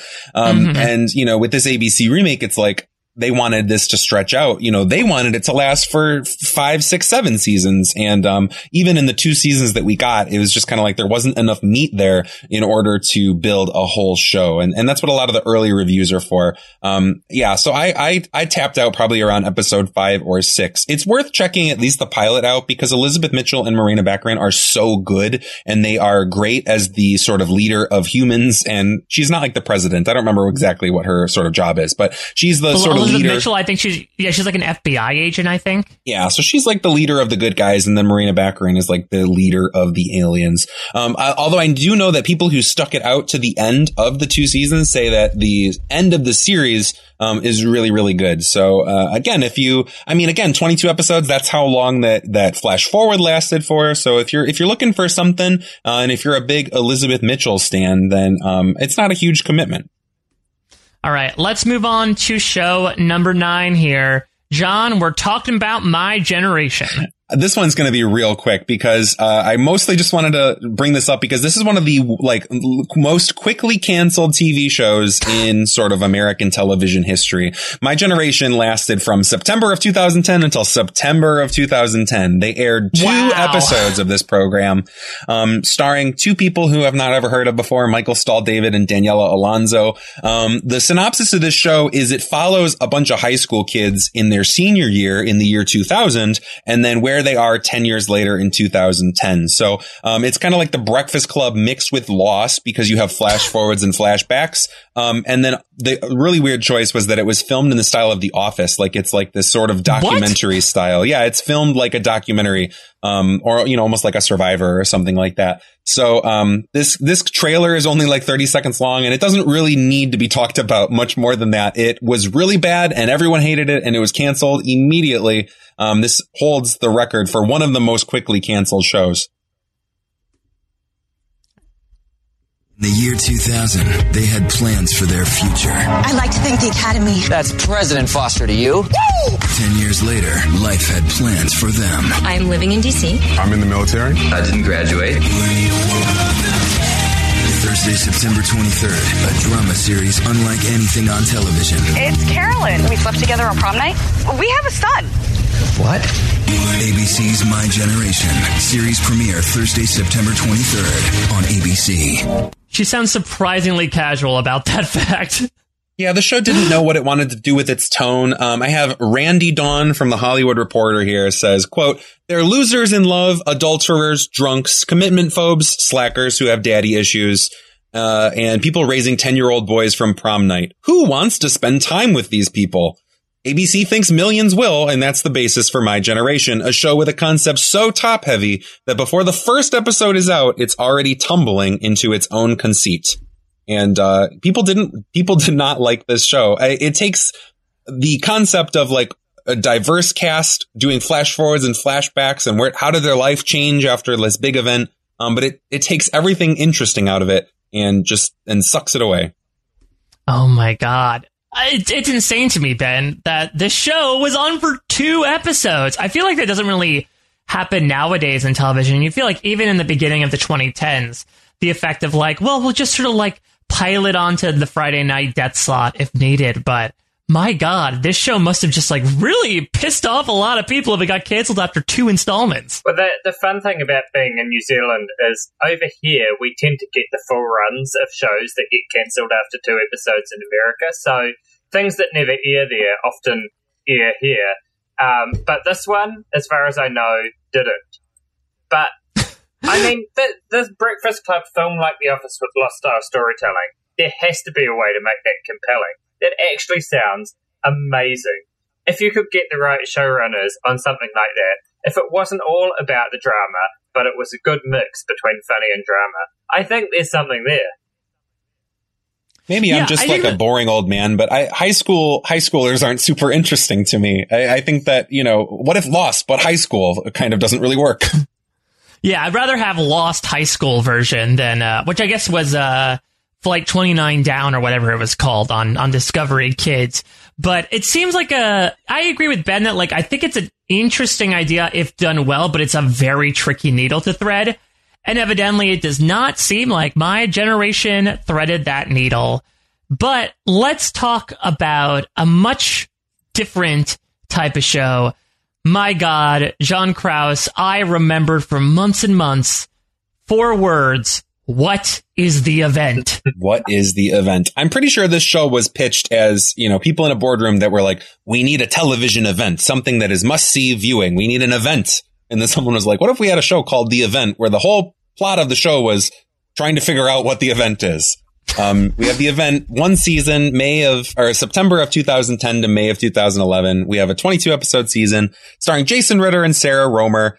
This show ends up also being sort of about aliens that are being like detained on Earth.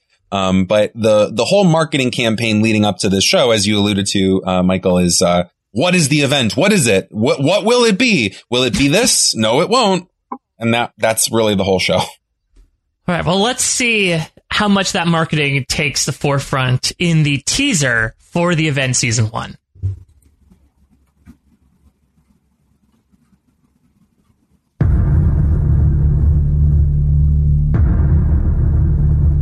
We may have a problem. He's going to tell them about the event. We have to evacuate. What's going on?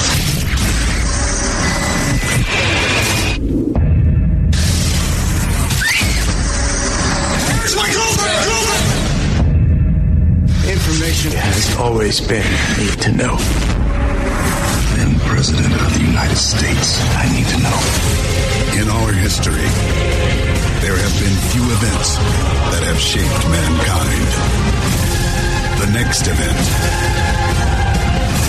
is upon us.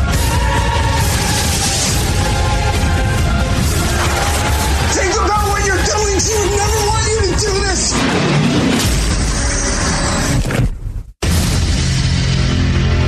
The Event, Mondays this fall on NBC. This sounds like a parody where they're just like the text flashes up being like, the assassination attempt is not the event. The kidnapping is not the event. To be like, oh, this is mere child's play. The event will be the one to trump all events. Ben, did you watch The Event? I watched 3 or 4 episodes. All I remember from it is a plane possibly crashing or possibly not crashing, and Blair Underwood as the president, and that it was, at least in my estimation, what would have happened if you started writing Lost with absolutely no idea what you wanted to do, and very quickly ran out of even the ideas you had. It does it does sound like something that like Jack Donaghy would come up with, and then Liz Lemon would be like, "That's a terrible idea," and he'd be like, "Shut up, Lemon, I know TV." You know, like it's something like out of 30 Rock. A lot of quotes it wasn't reviews. NBC, which feels appropriate. Yeah, absolutely. I mean, maybe he did come up with it. A lot of quotes from reviews talk about how it's trying to do so many things. Like, one, I don't have the name of this reviewer, but they said it's like if Lost 24 and the 4400 had a baby. Another person said it's like throwing the West Wing 24 and Lost into a blender. And so, like, honestly, those sound interesting to me. But it's just like too many ideas being thrown. It's literally, again, it's like a committee just saying like, we need a hit. Let's take all of these things and throw it into the blender. Yeah, it really does seem like this was written by like conspiracy nuts, and they're like, let's come up with all the biggest conspiracies we know and like add them up together. Because I think there was something where like you mentioned, Ben, there was like a plane crash, and then the passengers were like people who were aliens, like their DNA was slightly modified, so they were all taken by the government. I remember this was also told in like not one, not two, but 3 different timelines, where there was the current timeline, and then there was the flashback. And I was actually reading up on this. Now I remember that this was also a hallmark of the early 2010s, that they were trying to really incorporate social media into their show, where like all the characters had Twitter feeds.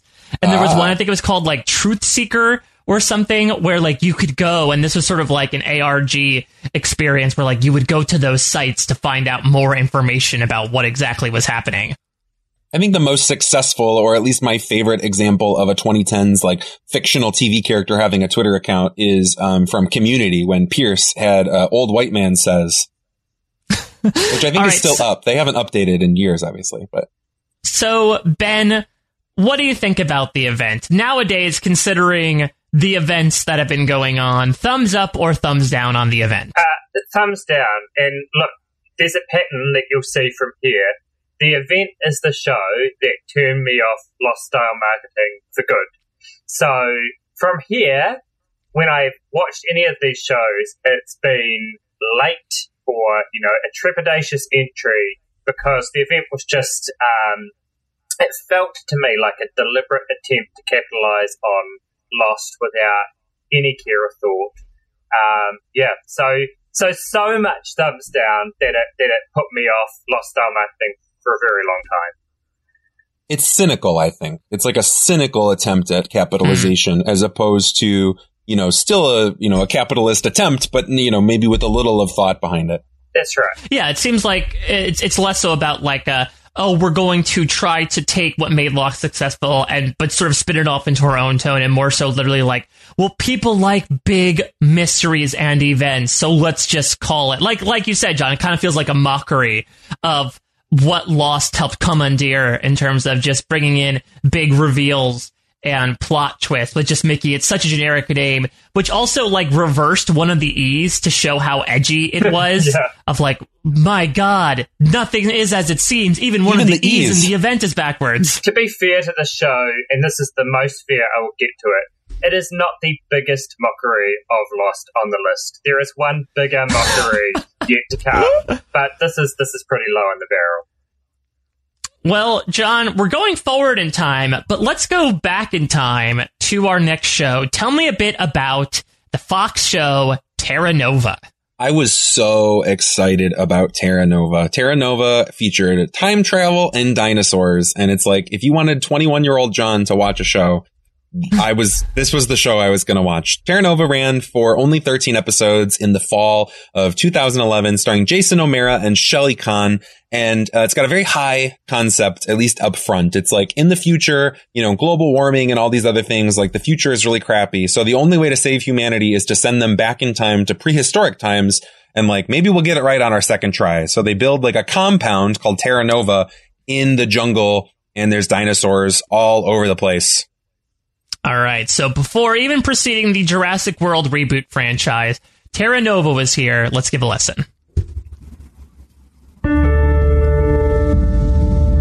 eyes of the world are on Hope Plaza today, as the 10th pilgrimage prepares to depart for Terra Nova.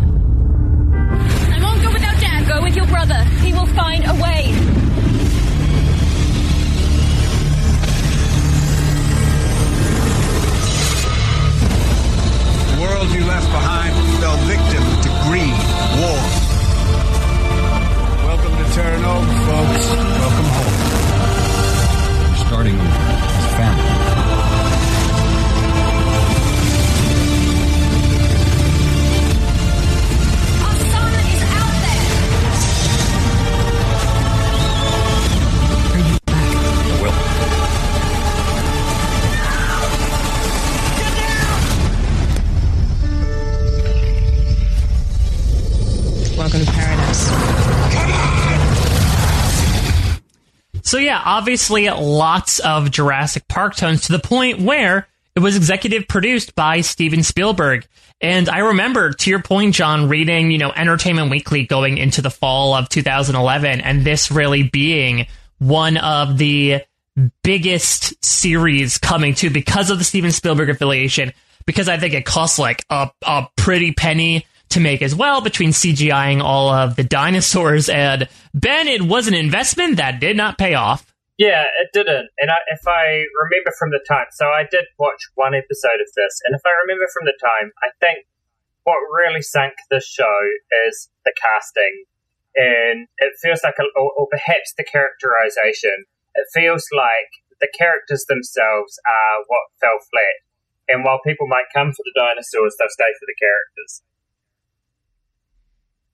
Yeah, I couldn't agree more. At the inception of the show, like the pilot, I don't know if it was number one, but it kind of unseated Lost as like the number one most expensive TV pilot. And they threw a lot of money into that pilot, making these dinosaurs look really good. And the pilot isn't bad, but you could already tell from the first episode, like the main family unit of like the mom, the dad, and the two kids. Like, yeah, it's some combination of being miscast and just sort of like annoying characters. Like the teenagers, I remember being really, really annoying. But then the thing is like, as with all these series, after the pilot, then you have to make your budget stretch. And so they had to pull back that money a little bit. And so there were whole episodes without any dinosaurs. Yeah. And then sometimes they were very sparsely featured, but they didn't look as good because they didn't have as much money. And so, yeah, you come for the dinosaurs, but you need to stay for the people, because the dinosaurs go away real quick. And, and it just wasn't there. The family was not, that exciting. But this is the reason we're talking about it. It's similar to Lost. We have the jungle setting, we have time travel, and then eventually, to spoil a show that isn't that great, there's like another society of humans that they find. So there's kind of like others in this show that come in like season or episode 6. But they're also not very interesting.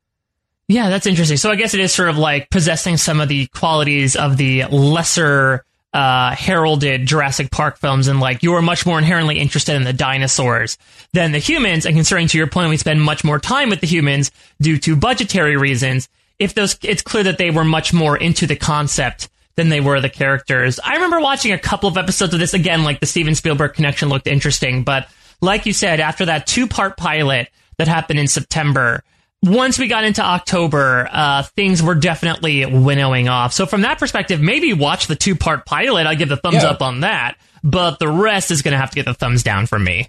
The pilot's fun, and, like graphics and special effects on TV don't necessarily age well, but at the time, like they were truly impressive for a TV show. I kind of think this may have worked better as a movie. But yeah, it does not work as a full series, which is why the show gets canceled pretty quickly. I have a quote from the Baltimore Sun. Sarah Toth says, quote, with all the mystery and none of the finesse of Lost, and all of the dinosaurs, but none of the excitement of Jurassic Park, the show has all of the makings of a glorious, wonderful disaster. And I think that's accurate. All right. Let's move on. We're going back to ABC here, and this is a show that if you have followed my origins here on post-show recaps, you will know I have a lot of experience with, and the Lost Connections was one of the reasons I was brought into it in the first place. We are talking Once Upon a Time. John, tell us the story, the fairy tale of Once Upon a Time. Yeah, so this show, in a lot of concrete ways, is more successful than Lost. It lasts 7 seasons. There's 155 episodes, and there was a short-lived spin-off show called Once Upon a Time in Wonderland. It ran from 2011 to 2018. And as you alluded to, it is all about fairy tales. We have starring Jennifer Goodwin and Jennifer Morrison, but we also, because it's produced by former Lost producers Eddie Kitsis and Adam Horowitz, we have tons. I think we call them like the alley-oop guys, or the ones that usually write the penultimate episodes of each season. Absolutely. And so we have tons of connections. They said in an interview, according to Ben here, that they purposely stuck as many Lost Easter eggs as they could. And so we have either starring or guest roles from Emily DeRaven, Jorge Garcia, Rebecca Mader, Elizabeth Mitchell, Patrick Fischler, Alan Dale, who is Penny's dad. We have Nadine Andrews and others. There are Apollo bars, Oceanic, Ajira Airways. The TV show starring Nikki and Paulo, Expose, features in this. Someone Drinks McCutcheon at some point. So even though maybe thematically there is not a ton of Lost connection here, like there are lots of concrete Lost Easter eggs throughout the show. And I will play this clip here, but then I'm going to let you take it away because I'll be honest, this is not my favorite show. But I know that you guys will probably have more to say about it. There is a town in Maine. I'd like a room. Welcome to Storybrooke. Where every storybook character you've ever known is trapped between two worlds. The evil queen sent a bunch of fairy tale characters here. And now they don't remember who they are. Victims of a powerful curse. Everything you love, everything all of you love will be taken from you. Only one knows the truth. And only one can break her spell. It's your destiny. You're going to bring back the happy endings. You enjoy your stay.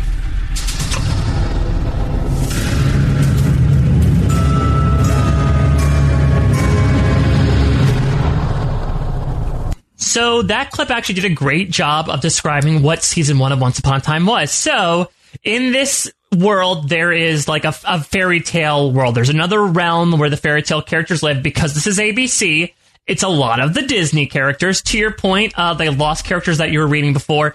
Emily DeRavin plays Belle from Beauty and the Beast. Jorge Garcia played a giant. Rebecca Mader, Zelina, who is the Wicked Witch of the West. Elizabeth Mitchell plays the mother of Elsa and Anna from Frozen. Patrick Fischler plays Hades. He plays Isaac, the author, who's not a Disney character. But essentially, the evil queen from Snow White, played by Lana Parrilla, who's another Lost alum. She played Greta, I think her name was, in Through the Looking Glass, one of the people in the Looking Glass station. Essentially pushed these characters into this world in Storybrooke, Maine, into our world. They don't know who they are, though. They've taken up real lives.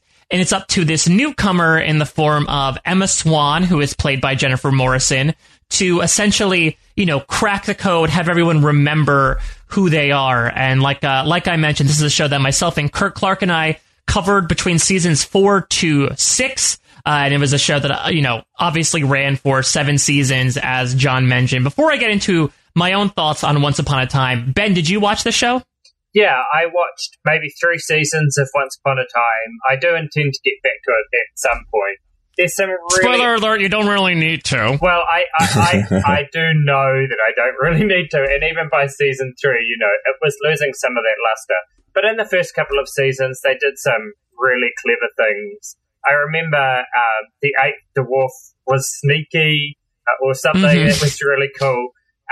Naveen Andrews is the best Jafar you could ever have, and I've been disappointed that he is not Jafar in every live-action version that you can have Jafar in ever since. The first season was actually really good, I thought, and it's just great to see them throw in all of these lost Easter eggs as well. But, Eddie Kitsis and Adam Horowitz are also the guys who brought us Fire Plus Water, and you can see that in the DNA of the show at times. Yeah, so the thing about Once Upon a Time, in my opinion, is actually it's very similarly ascribed to my comments on Heroes, where the first season felt so self-realized, where, again, it was about Emma trying to figure out these mysteries and, have everyone sort of come to terms with who they actually were. And so they did a lot of really fun stuff in terms of, okay, what's this fairy tale character doing nowadays? The dwarves are mechanics. Or, what's Cinderella doing nowadays? And so actually the first season was pretty procedural in that, it would take a look at one of these fairy tale characters, what they're doing in the modern world. And then similar to Lost, they would institute flashbacks where they would go back to their time in the Enchanted Forest and really talk about who they were and what their character was and how they may or not differ with where they are in Storybrooke. But once they got past that first season where, again, everyone remembered who they were and the evil queen was sort of defeated, they didn't really know what to do. So, season 2, they, separated the cast where half of them got thrown back into the Enchanted Forest, and we introduced, Captain Hook, and we started introducing these big bads. Starting in season 3, they started dividing the seasons up in 2. So, for example, the first half of season 3, they went to Neverland and met Peter Pan, and then the second half of season 3, they were dealing with the Wizard of Oz stuff, and that's where Rebecca Mader comes in. So it's very clear that they were just trying to figure out what to do. And the issue with Once Upon a Time, in my opinion, after season 1, was that it got continually soapy. It's very much like True Blood in that value, where it just felt like it ended up being to be quite blunt, like everyone was related to each other, and like some people were cheating on other people, or someone was actually someone's mother the entire time.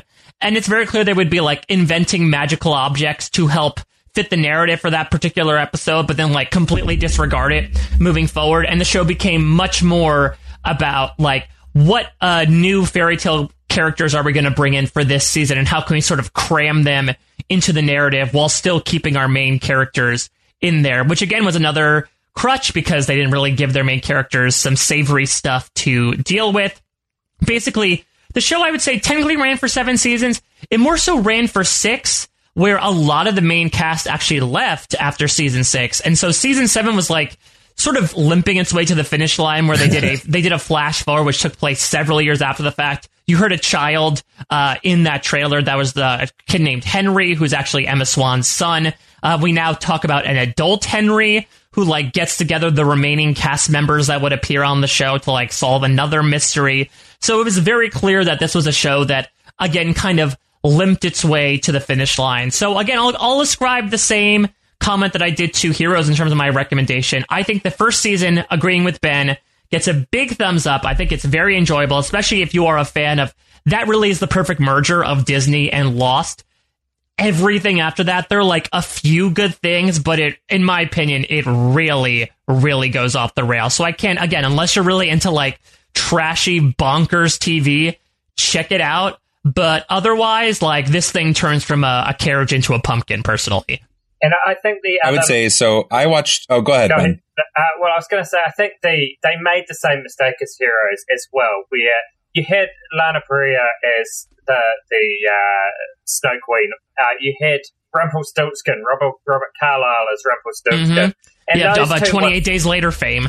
Yeah, and those two, I was going to say the full Monty, but, you know...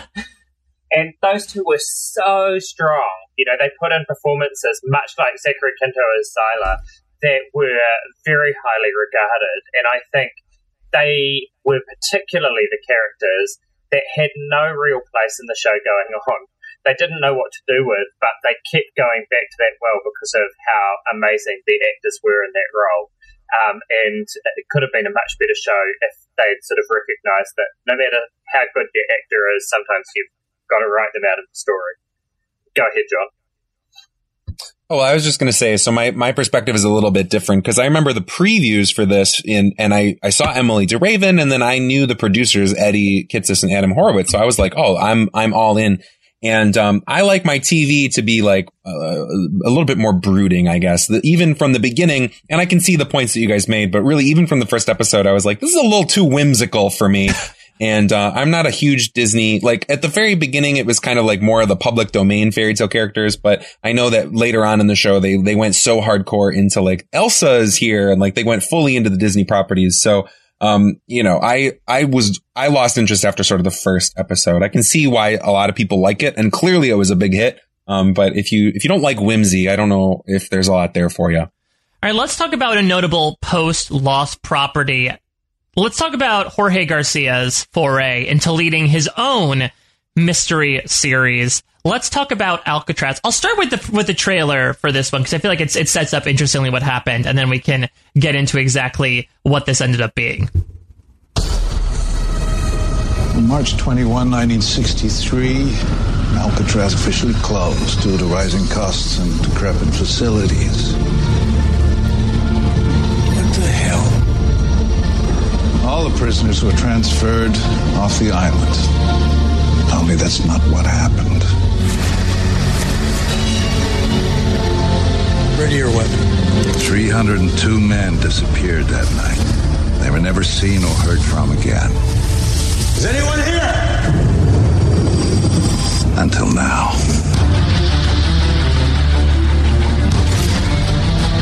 The 63s. Prisoners on the right, guards on the left.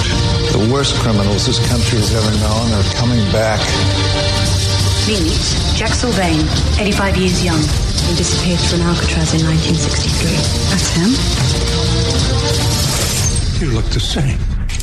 I'm here for you. So we have to find these 63s. We need to find who took them. This is about Alcatraz. You worked there. Damn it, Rebecca. Stay out.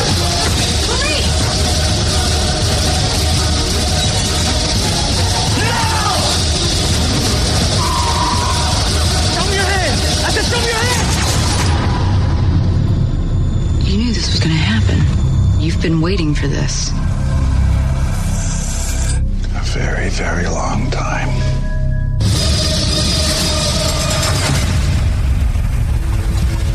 Well, I guess you had to take my word for it that Jorge Garcia was in this, because, John, he does not say a word in this teaser. Yeah, that really stands out when I watched it the other day, and then today when we just listened to it. Yeah, like the show promoted Jorge heavily because this was his first post-Lost role, and this was the first television season after Lost kind of ended.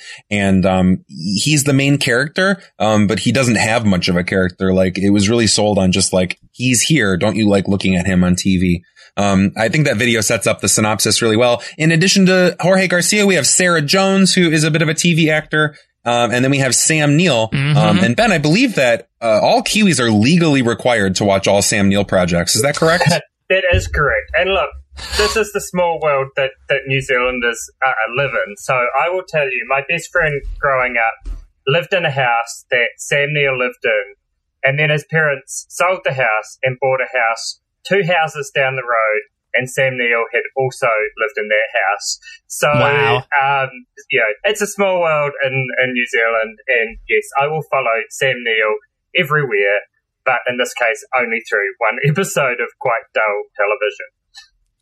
Yeah, so the concept seems super interesting, right? Because again, it seems like a bit of a procedural where, like, here are these prisoners who disappeared from Alcatraz and now they suddenly, like, reappear. And, I think we're going to talk about the show Manifest coming up, but it's a very similar concept, right? Where there's a bit of like a time jump where they're the same age as they were when they disappeared. So you have like younger prisoners interacting with older prisoners. I also remember that the show actually featured like, if you're talking about like Prisoner of the Week, there's actually some pretty big names in here. I'm looking at like Michael Eklund, I'm looking at Theo Rossi, but probably the two biggest ones are Mahershala Ali and Rami Malek, both Oscar winners in their own rights, made appearances in Alcatraz.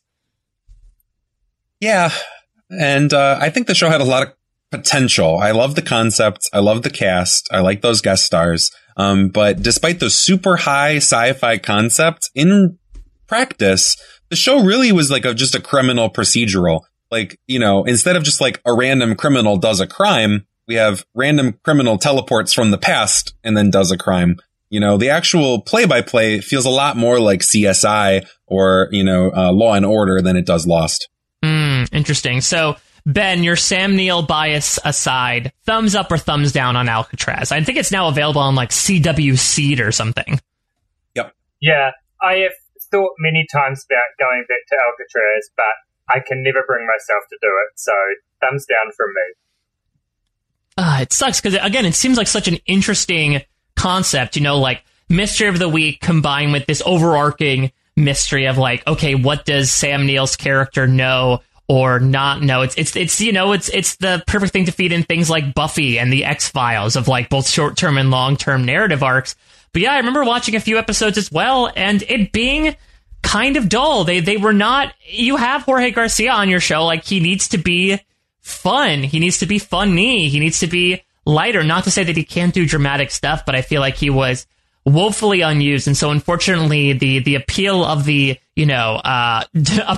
time traveling criminal a week format was not enough for me to outweigh the con. So I'm going to give this the thumbs down as well.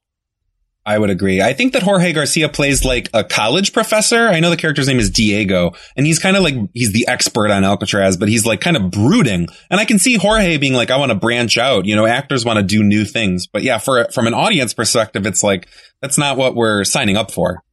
All right, let's move. Go ahead, Ben. Say, in the spirit of every man for himself, I've got a question for you both. Have you been to Alcatraz?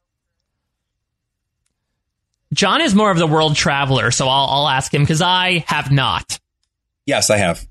2 out of 3 is not bad. All right, we got a 67% chance here of actually. We've all watched 100% on Alcatraz the show, 67% on Alcatraz the place, which I don't know. Yep. Probably says something worse about me. All right, let's move on here to another post-Lost Elizabeth Mitchell project. We're talking Revolution. John, was Revolution a revolution for television? So Revolution wants to be too many things. I think that's the story here. It was not a huge flop, though. It did run for 2 full seasons. We have almost 50 episodes, 42. It stars Billy Berkey and Tracy Spiridakos, but we also have, as you said, Elizabeth Mitchell. We have Giancarlo Esposito after his play on Breaking Bad. And then behind the scenes, this was a co-production between J.J. Abrams and like Bad Robot, but also Eric Kripke, who was coming off of Supernatural. And the synopsis here is, what if this mysterious event happens where there's a total global blackout making electricity no longer work, and like we all have to go back to an agrarian society. But then like it did a lot of hand waving too, because like guns didn't work for some reason, which don't really require electricity. But this show also wanted to be like Hunger Games was just coming out in theaters, and so it was like, oh, everyone needs to have a bow and arrow, like that's really cool. And the Pirates of the Caribbean was still like big, and so like, oh, swashbuckling swords. And like it wanted to be everything. It wanted to be Lost and Breaking Bad and Supernatural and Hunger Games. And so it's a little bit sloppy. All right, well, let's listen to the sloppiness, see if we can hear it in the season 1 promo.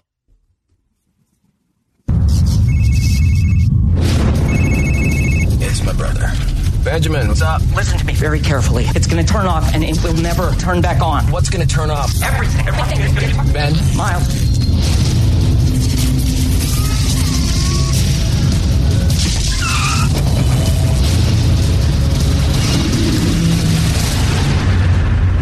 What's going on?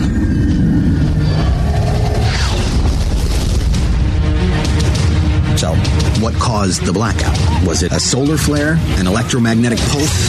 Physics went insane. The world went insane overnight, and nobody knows why. I have been searching for you for a very long time. What's this about? I suppose this is your boy.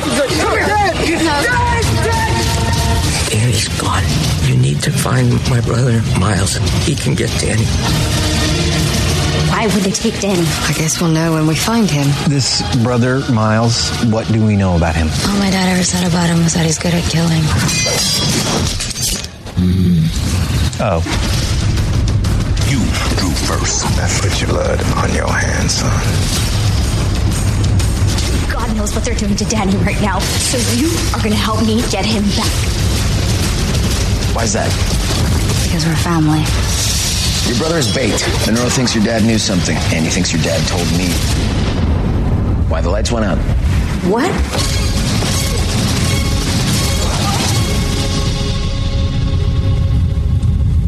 Okay. Ben, give me all your thoughts / history if you have one about Revolution. So this is the event put me off starting Revolution. It's a casualty. And so I really need you guys to tell me thumbs up or thumbs down for this one, because I've always looked at it and gone, this is the kind of show that I would have watched before the event. Do I want to watch it? I need to know.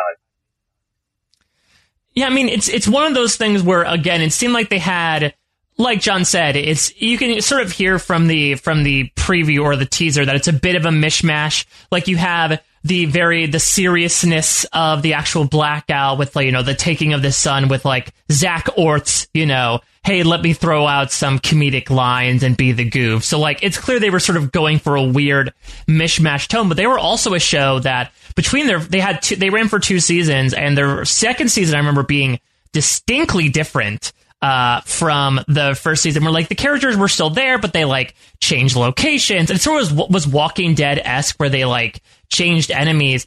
The thing I also remember is that there was supposed to be a third season. It got canceled, and I think it got made into a comic book where they're like, we want to answer all the questions from season 2, which is a crazy concept to me, John.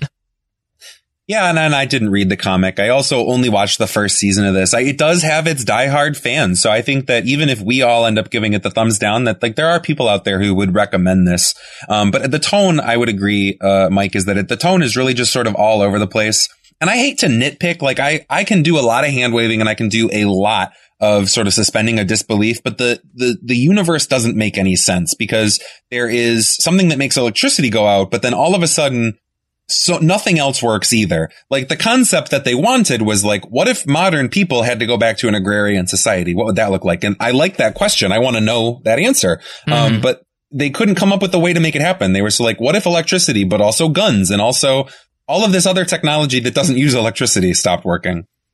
Yeah, it's a very it's very clear they had a question that was interesting, but the answer was a little wishy-washy. And so I'm going to have to give it the thumbs down. Though the actual like aesthetics itself, if you choose to watch this teaser, it's interesting, right? There's a lot of like lush greenery, and it's clear they were really building out this post-apocalyptic world that was not as like, I guess it's a lot of browns and grays, but not necessarily like the grays and blacks like you might find with a lot of other fiction around this time period. So maybe if you want to check out like the cinematography and Giancarlo Esposito, which as you heard is sort of like a Yosemite Sam Southern drawl villain, feel free to check it out. But I'm going to give it the thumbs down for now. Let's move into show number 15. And now we're going to start talking about shows that are still existing to this day, because we are talking about Manifest. I'm going to start this one with another trailer. This is the trailer for the upcoming season 2, or I can't remember if it's upcoming or if it already happened. It has started. This is the only show that is still currently airing, and like there's a new episode next week. All right. Well, let's hear to the trailer for season 2, and we can sort of talk a bit about how season 1 and the entire series began too. Flight 828. Last fall, their disappearance quickly became television's greatest mystery. We need to know what happened on that flight. And on January 6th, Where are these shoes now? last year's #1 new drama We are all connected. Whatever's going on is a danger to all of us. returns. What's going on? Why are we back on Flight 828? Save the passengers. And Housing 828 again is crashing. We're all supposed to die. We have to stop that from happening. And what if we can't stop it? I'm on the verge of exposing the 828ers for the threat they are. We'll do what needs to be done. I was there when the plane disappeared. You know what happened to Flight 828? Like a spider web, the plane was trapped in it. It's not just about the airplane anymore. Whatever we're meant to save the passengers from, it's coming. It's violent. The key to surviving is in this journal. The possibility that all of this has happened before, this changes everything. This is the first step in figuring out how we survive. We have to do this together. I'm not giving up without a fight. Save the passengers! It's happening now! Oh my god. Is this what happened to us? Did we crash? Manifest. Season 2 premieres January 6th on NBC. Season 1 now streaming. Hey, Manifest, you can't use 828ers, okay? That's our word. You're not allowed to. 815 over 828. But yeah, they talked about this a bit in that preview right there, but the initial concept of Manifest was that there was a flight from Jamaica to New York City, which, not many of you have heard this before, had a period of turbulence. Luckily, this one did not crash, or maybe it did, depending on the trailer you're watching. When this plane lands, apparently they went through a time jump where 5.5 years have passed since they went into the air. Once again, like Alcatraz, they did not get any older, but others did. Like, for example, I know there was a pair of kid twins where, like, the kid comes back and, like, he's still young, but, like, the sister is older now. This stars Melissa Rockberg, Josh Dallas, who also appeared on Once Upon a Time. John, give me your thoughts on Manifest, which I think really, of all of these modern shows that we're about to talk about, most tries to ape the Lost concept. Yeah, you know, if you look up this show, there are lots of think pieces that are called like, is Manifest the new Lost, or how Manifest and Lost are like the same show. I mean, you have a very similar starting premise where you have like a plane disappearing, you have point of views of people. But it's almost like, what if the whole show is just sort of the Oceanic Six, like they come home. And there's a lot of these big questions, like what happened to them? Did they vanish? Yeah. Did they time travel? Were they in a coma? Like, you know, what's going on here? I've not seen this show yet, but this is one of probably the two that are on this list that I really am planning on checking out now that I've sort of learned about them. And yeah, this is the only one that's currently actively airing. So I think that's interesting too. All right, Ben, I don't know if this show was invented for you, where it was an NBC show and you didn't want to check it out, but I guess based on the description, what's your take on Manifest? No, I've watched the whole thing. I like Manifest. Really? Yeah, I'm a Manifest guy. So actually, I think this isn't Lost in the sense that none of the traditional ways you might think about advertising the show as being like Lost, it hits. It is not a show about the people who are on the plane surviving in those 5.5 years. And it's not really a character drama. I think the characters are probably the weakest part of the show. But what I find quite interesting is the passengers come back and they start hearing voices in their heads. And it's sort of like the Hurley or the Desmond powers. It's like, okay, there's this thing that's different about us now. And what does that mean? Do we have a destiny? There's people among the passengers who think, this is our destiny to go do what these voices are telling us to do. There's others that are saying that the voices are trying to soften us up so that we'll do whatever they say and they're manipulating us.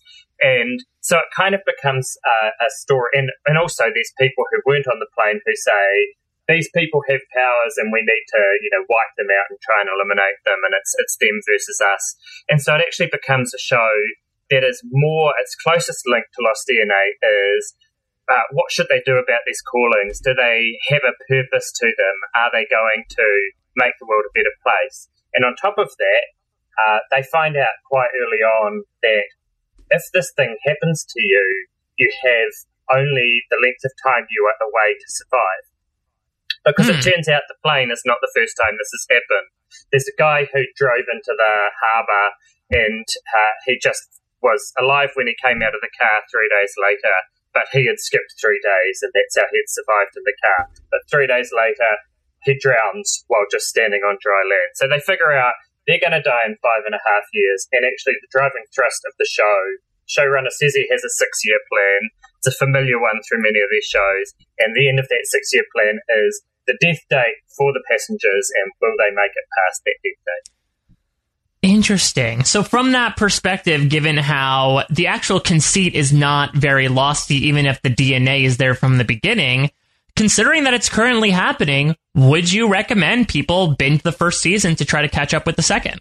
I do, yeah. And I think it's a show that works better on the binge because the characters aren't necessarily that memorable, with a couple of exceptions. But I think the plot is quite good, if a little slow. The other thing I'd say that drew me into this is Melissa Roxburgh.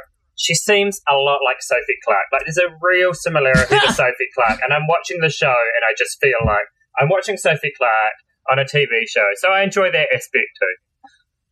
Interesting. All right. So if you want some Survivor crossover in your big mystery shows, check out Manifest. The final one that I want to talk about today is we are skipping to a show that admittedly Josh and I actually did bat back and forth last year as to whether or not we want to cover it. Jury's still out here, but this was talked about, from Ben's perspective. I'm assuming this is what he was alluding to. Yep. John, talk to me about the I-Land. Yeah, so this one is kind of in limbo right now. The Manifest, as we said, is still airing. This one has not officially been canceled, but we don't know. It's a Netflix show. The first 7-episode season dropped in September of 2019, so quite recently, all things considered. We don't know if it's going to get a second season, starring a pretty big cast. The big ones are Natalie Martinez and Kate Bosworth. They're kind of the headliners. The synopsis is going to sound very familiar. Waking up on an island, not knowing how they got there, people with mysterious pasts and character archetypes need to either live together or die alone. When we watch the trailer here in a second, you're going to hear that maybe there's more going on. It might be some sort of a social experiment. And people have hot takes about this show. All right, love, before we get all of our hot takes, let's see if we can cool down by listening to the trailer for the I-Land. Mr. Chase, can you please tell us the first thing you remember from the simulation? Where am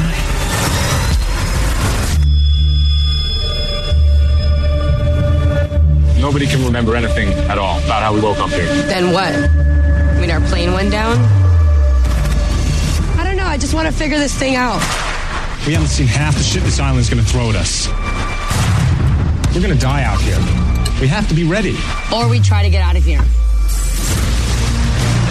It's all about to get a whole lot more intense now. If you do something wrong, the island, it pays you back. Something's off with her. Check her. Did you see something too? finally begin to understand the rules of this place. If you die in there, you're dead out here too.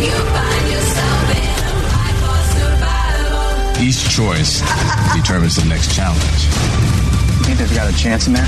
Not if I got anything to say about it. In a fight for survival. I just remembered my life. All right, Ben, give me all your thoughts about the island. So, okay, here goes. So the island is created by a guy named Anthony Salter. Anthony Salter does not exist. It's a pseudonym for somebody. He's got no other credits. He has no online presence. Anthony Salter is a guy who hated Lost and just wanted to make a show to mock it. That is what I think is the island. I think this is somebody's idea of what mocking Lost looks like, and I hate it for that reason. John, have you seen it? So I admittedly have not seen it. Again, no, I mean, we were debating watching it, and then I saw, to your point, John, about sort of the discourse. I read, Dan Feinberg was going on and on Twitter at the time about how this was some of the worst dialogue he's ever seen, even though he sort of recommends the show just to see how bad the dialogue is. Actually linked to the video you sent me, John, is a video from Think Story called The Island, Netflix's worst show ever. So again, I have a certain threshold, not to quote another show, for bad taste, but I don't know. My love for Lost had made me feel do I really want to watch that bad of a Lost, either parody or satire, I suppose. So I've got two quotes that I pulled here that I want to read. This is from Entertainment Weekly, quote, "The Netflix drama is a pale imitation of the iconic ABC series Lost. With so many cringeworthy developments, lines of dialogue, and poor execution of a potentially great idea, you'll soon find yourself wondering how this even got made." Another quote from Brian Tellerico on RogerEbert.com says, quote, "A bafflingly horrible sci-fi show, the kind of project that leaves your jaw on the floor, not unlike the first time you saw Tommy Wiseau's The Room." And anything that evokes The Room, I kind of have to get into it. I kind of have to watch it. But Ben is making me worried. Ben makes me think, I don't like being insulted. Well, what I did was read the entire synopsis of the series from start to finish. Because I wanted to make sure, am I right on this? Is my instinct right? Is this mocking Lost? And yeah, even having read the entire plot of the series, I kind of just came away going, this is a guy, or this is a story that is telling us why Lost is bad. It's all set in people's heads. They're all prisoners. They've been put on this island, which is actually a computer simulation of some kind, to live out horrible lives and horror stories, and it's kind of a justified experiment because they're all prisoners. Everything about it is bad. Somebody eats their own fingers in soup. It does not sound like a good time. So basically, it's like Lost meets the Black Mirror episode White Bear. In terms of that's what I was thinking too. Corporal punishment. Spoiler alert, a little bit for Black Mirror, but it sounds like, to your point, they were taking advantage of we're on Netflix, we can be edgy, so let's I think I saw something about a rape scene in this as well. So it's very clear they were trying to become edgy, but perhaps ended up missing the point where this might be the lowest rated show we talked about today. 8% on Rotten Tomatoes. Yeah, it's hands down. I mean, it's even lower rated than Surface, which we talked about way at the beginning of this.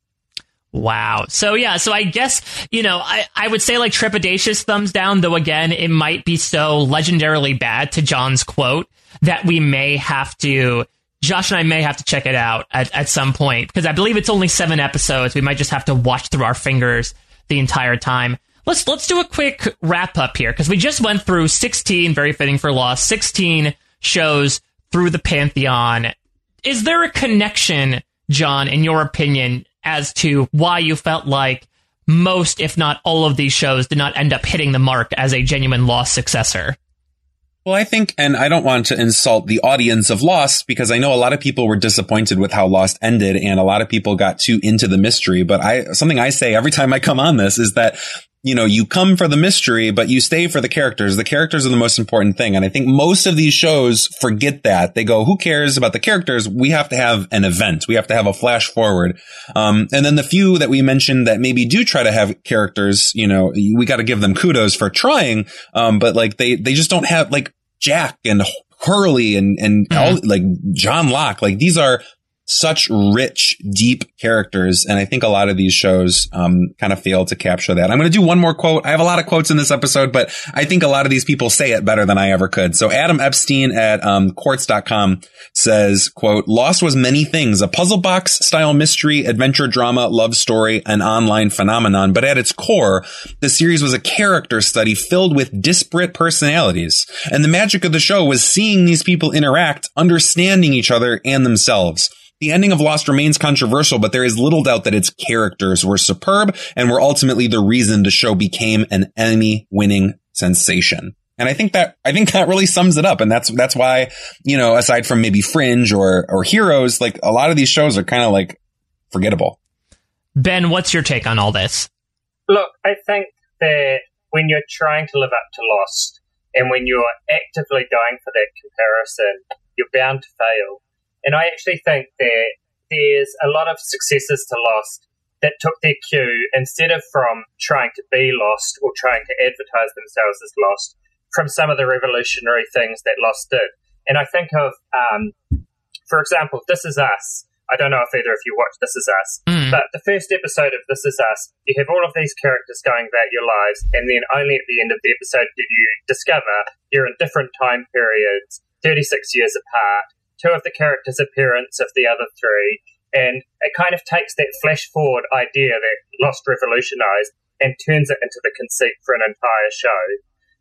Another example is the Desmond scene at the start of season 2 in The Hatch. I think we see that throughout many shows. Mike, you've probably got more ideas than me, but I can think of Westworld and Agents of S.H.I.E.L.D., where they introduced brand new characters that become fan-beloved characters out of the blue in a cold open at the start of a season or at the start of a really great episode. And that's kind of become a much more common thing. And I think people who take elements of what was really great about Lost and think about how to do those in ways that aren't replicating Lost, they have way more success. I completely agree. I personally think if you watch Lost, are inspired to make another show, take the ingredients, not the recipe. Don't take the entire dish and try to recreate it to your own model using the tools that you have in your kitchen. Instead say, ooh, I really like this ingredient. How can I use it using the tools that I have? And you'll be sure to make at least a more palatable dish than a lot of the shows that we talked about today. Gentlemen, I want to thank you both for hopping on and going all throughout TV history. Hopefully you have not lost years on your life like the people of Manifest have. Let's go around the horn. Real quick, if you want to plug your social media, people want to talk with you about some other Losty shows, or if they have experience with the shows that we talked about. John, how can people find you? Sure. I am on Twitter at John Krause, JONKRAUSE, and I tweet about, I don't know, I've been on Twitter for so long. I just tweet about everything. I do watch a lot of TV. I'm still kind of trucking along with Big Brother, even though it's maybe not so great this week. And I've also been starting a rewatch of the first season of The Amazing Race. And then beyond that, my alarm's going off. We gotta go. Beyond that, I also have a YouTube channel. I am doing shows about flags from around the world. That's Fast Flag Facts with John. You can search for that on YouTube. Okay, well, go press that button, John. Ben, what about you? What's going on? So you can find me at Golden8284. I mean, really what's mostly going on for me on Twitter is talking about Lost and talking about Down the Hatch. And, of course, you can also find me at Down the Hatch at postorecaps.com, where we love to get your feedback. And if I can also plug, send in your Lindelofs. If you want another Lindelof, we need to get some more in the bag. So think about it, start sending more in. We should get another one of those going sometime soon. Warm up those pipes, especially with the Wandoff winding you down. If you're looking for a creative outlet, the Lindelof is here. Of course, you can follow me at a Mike Bloom type. Follow Josh at Round Howard. Follow at Post Show Recaps. Josh and I promise we'll be back next week to cover the cost of living. But I thought this was a really great foray into the impact that Lost has certainly had in the pop culture pantheon, especially from a television production perspective. So I want to thank you both thank you all for listening. I'll check you out next time. Take care. Bye-bye. Bye. See you later.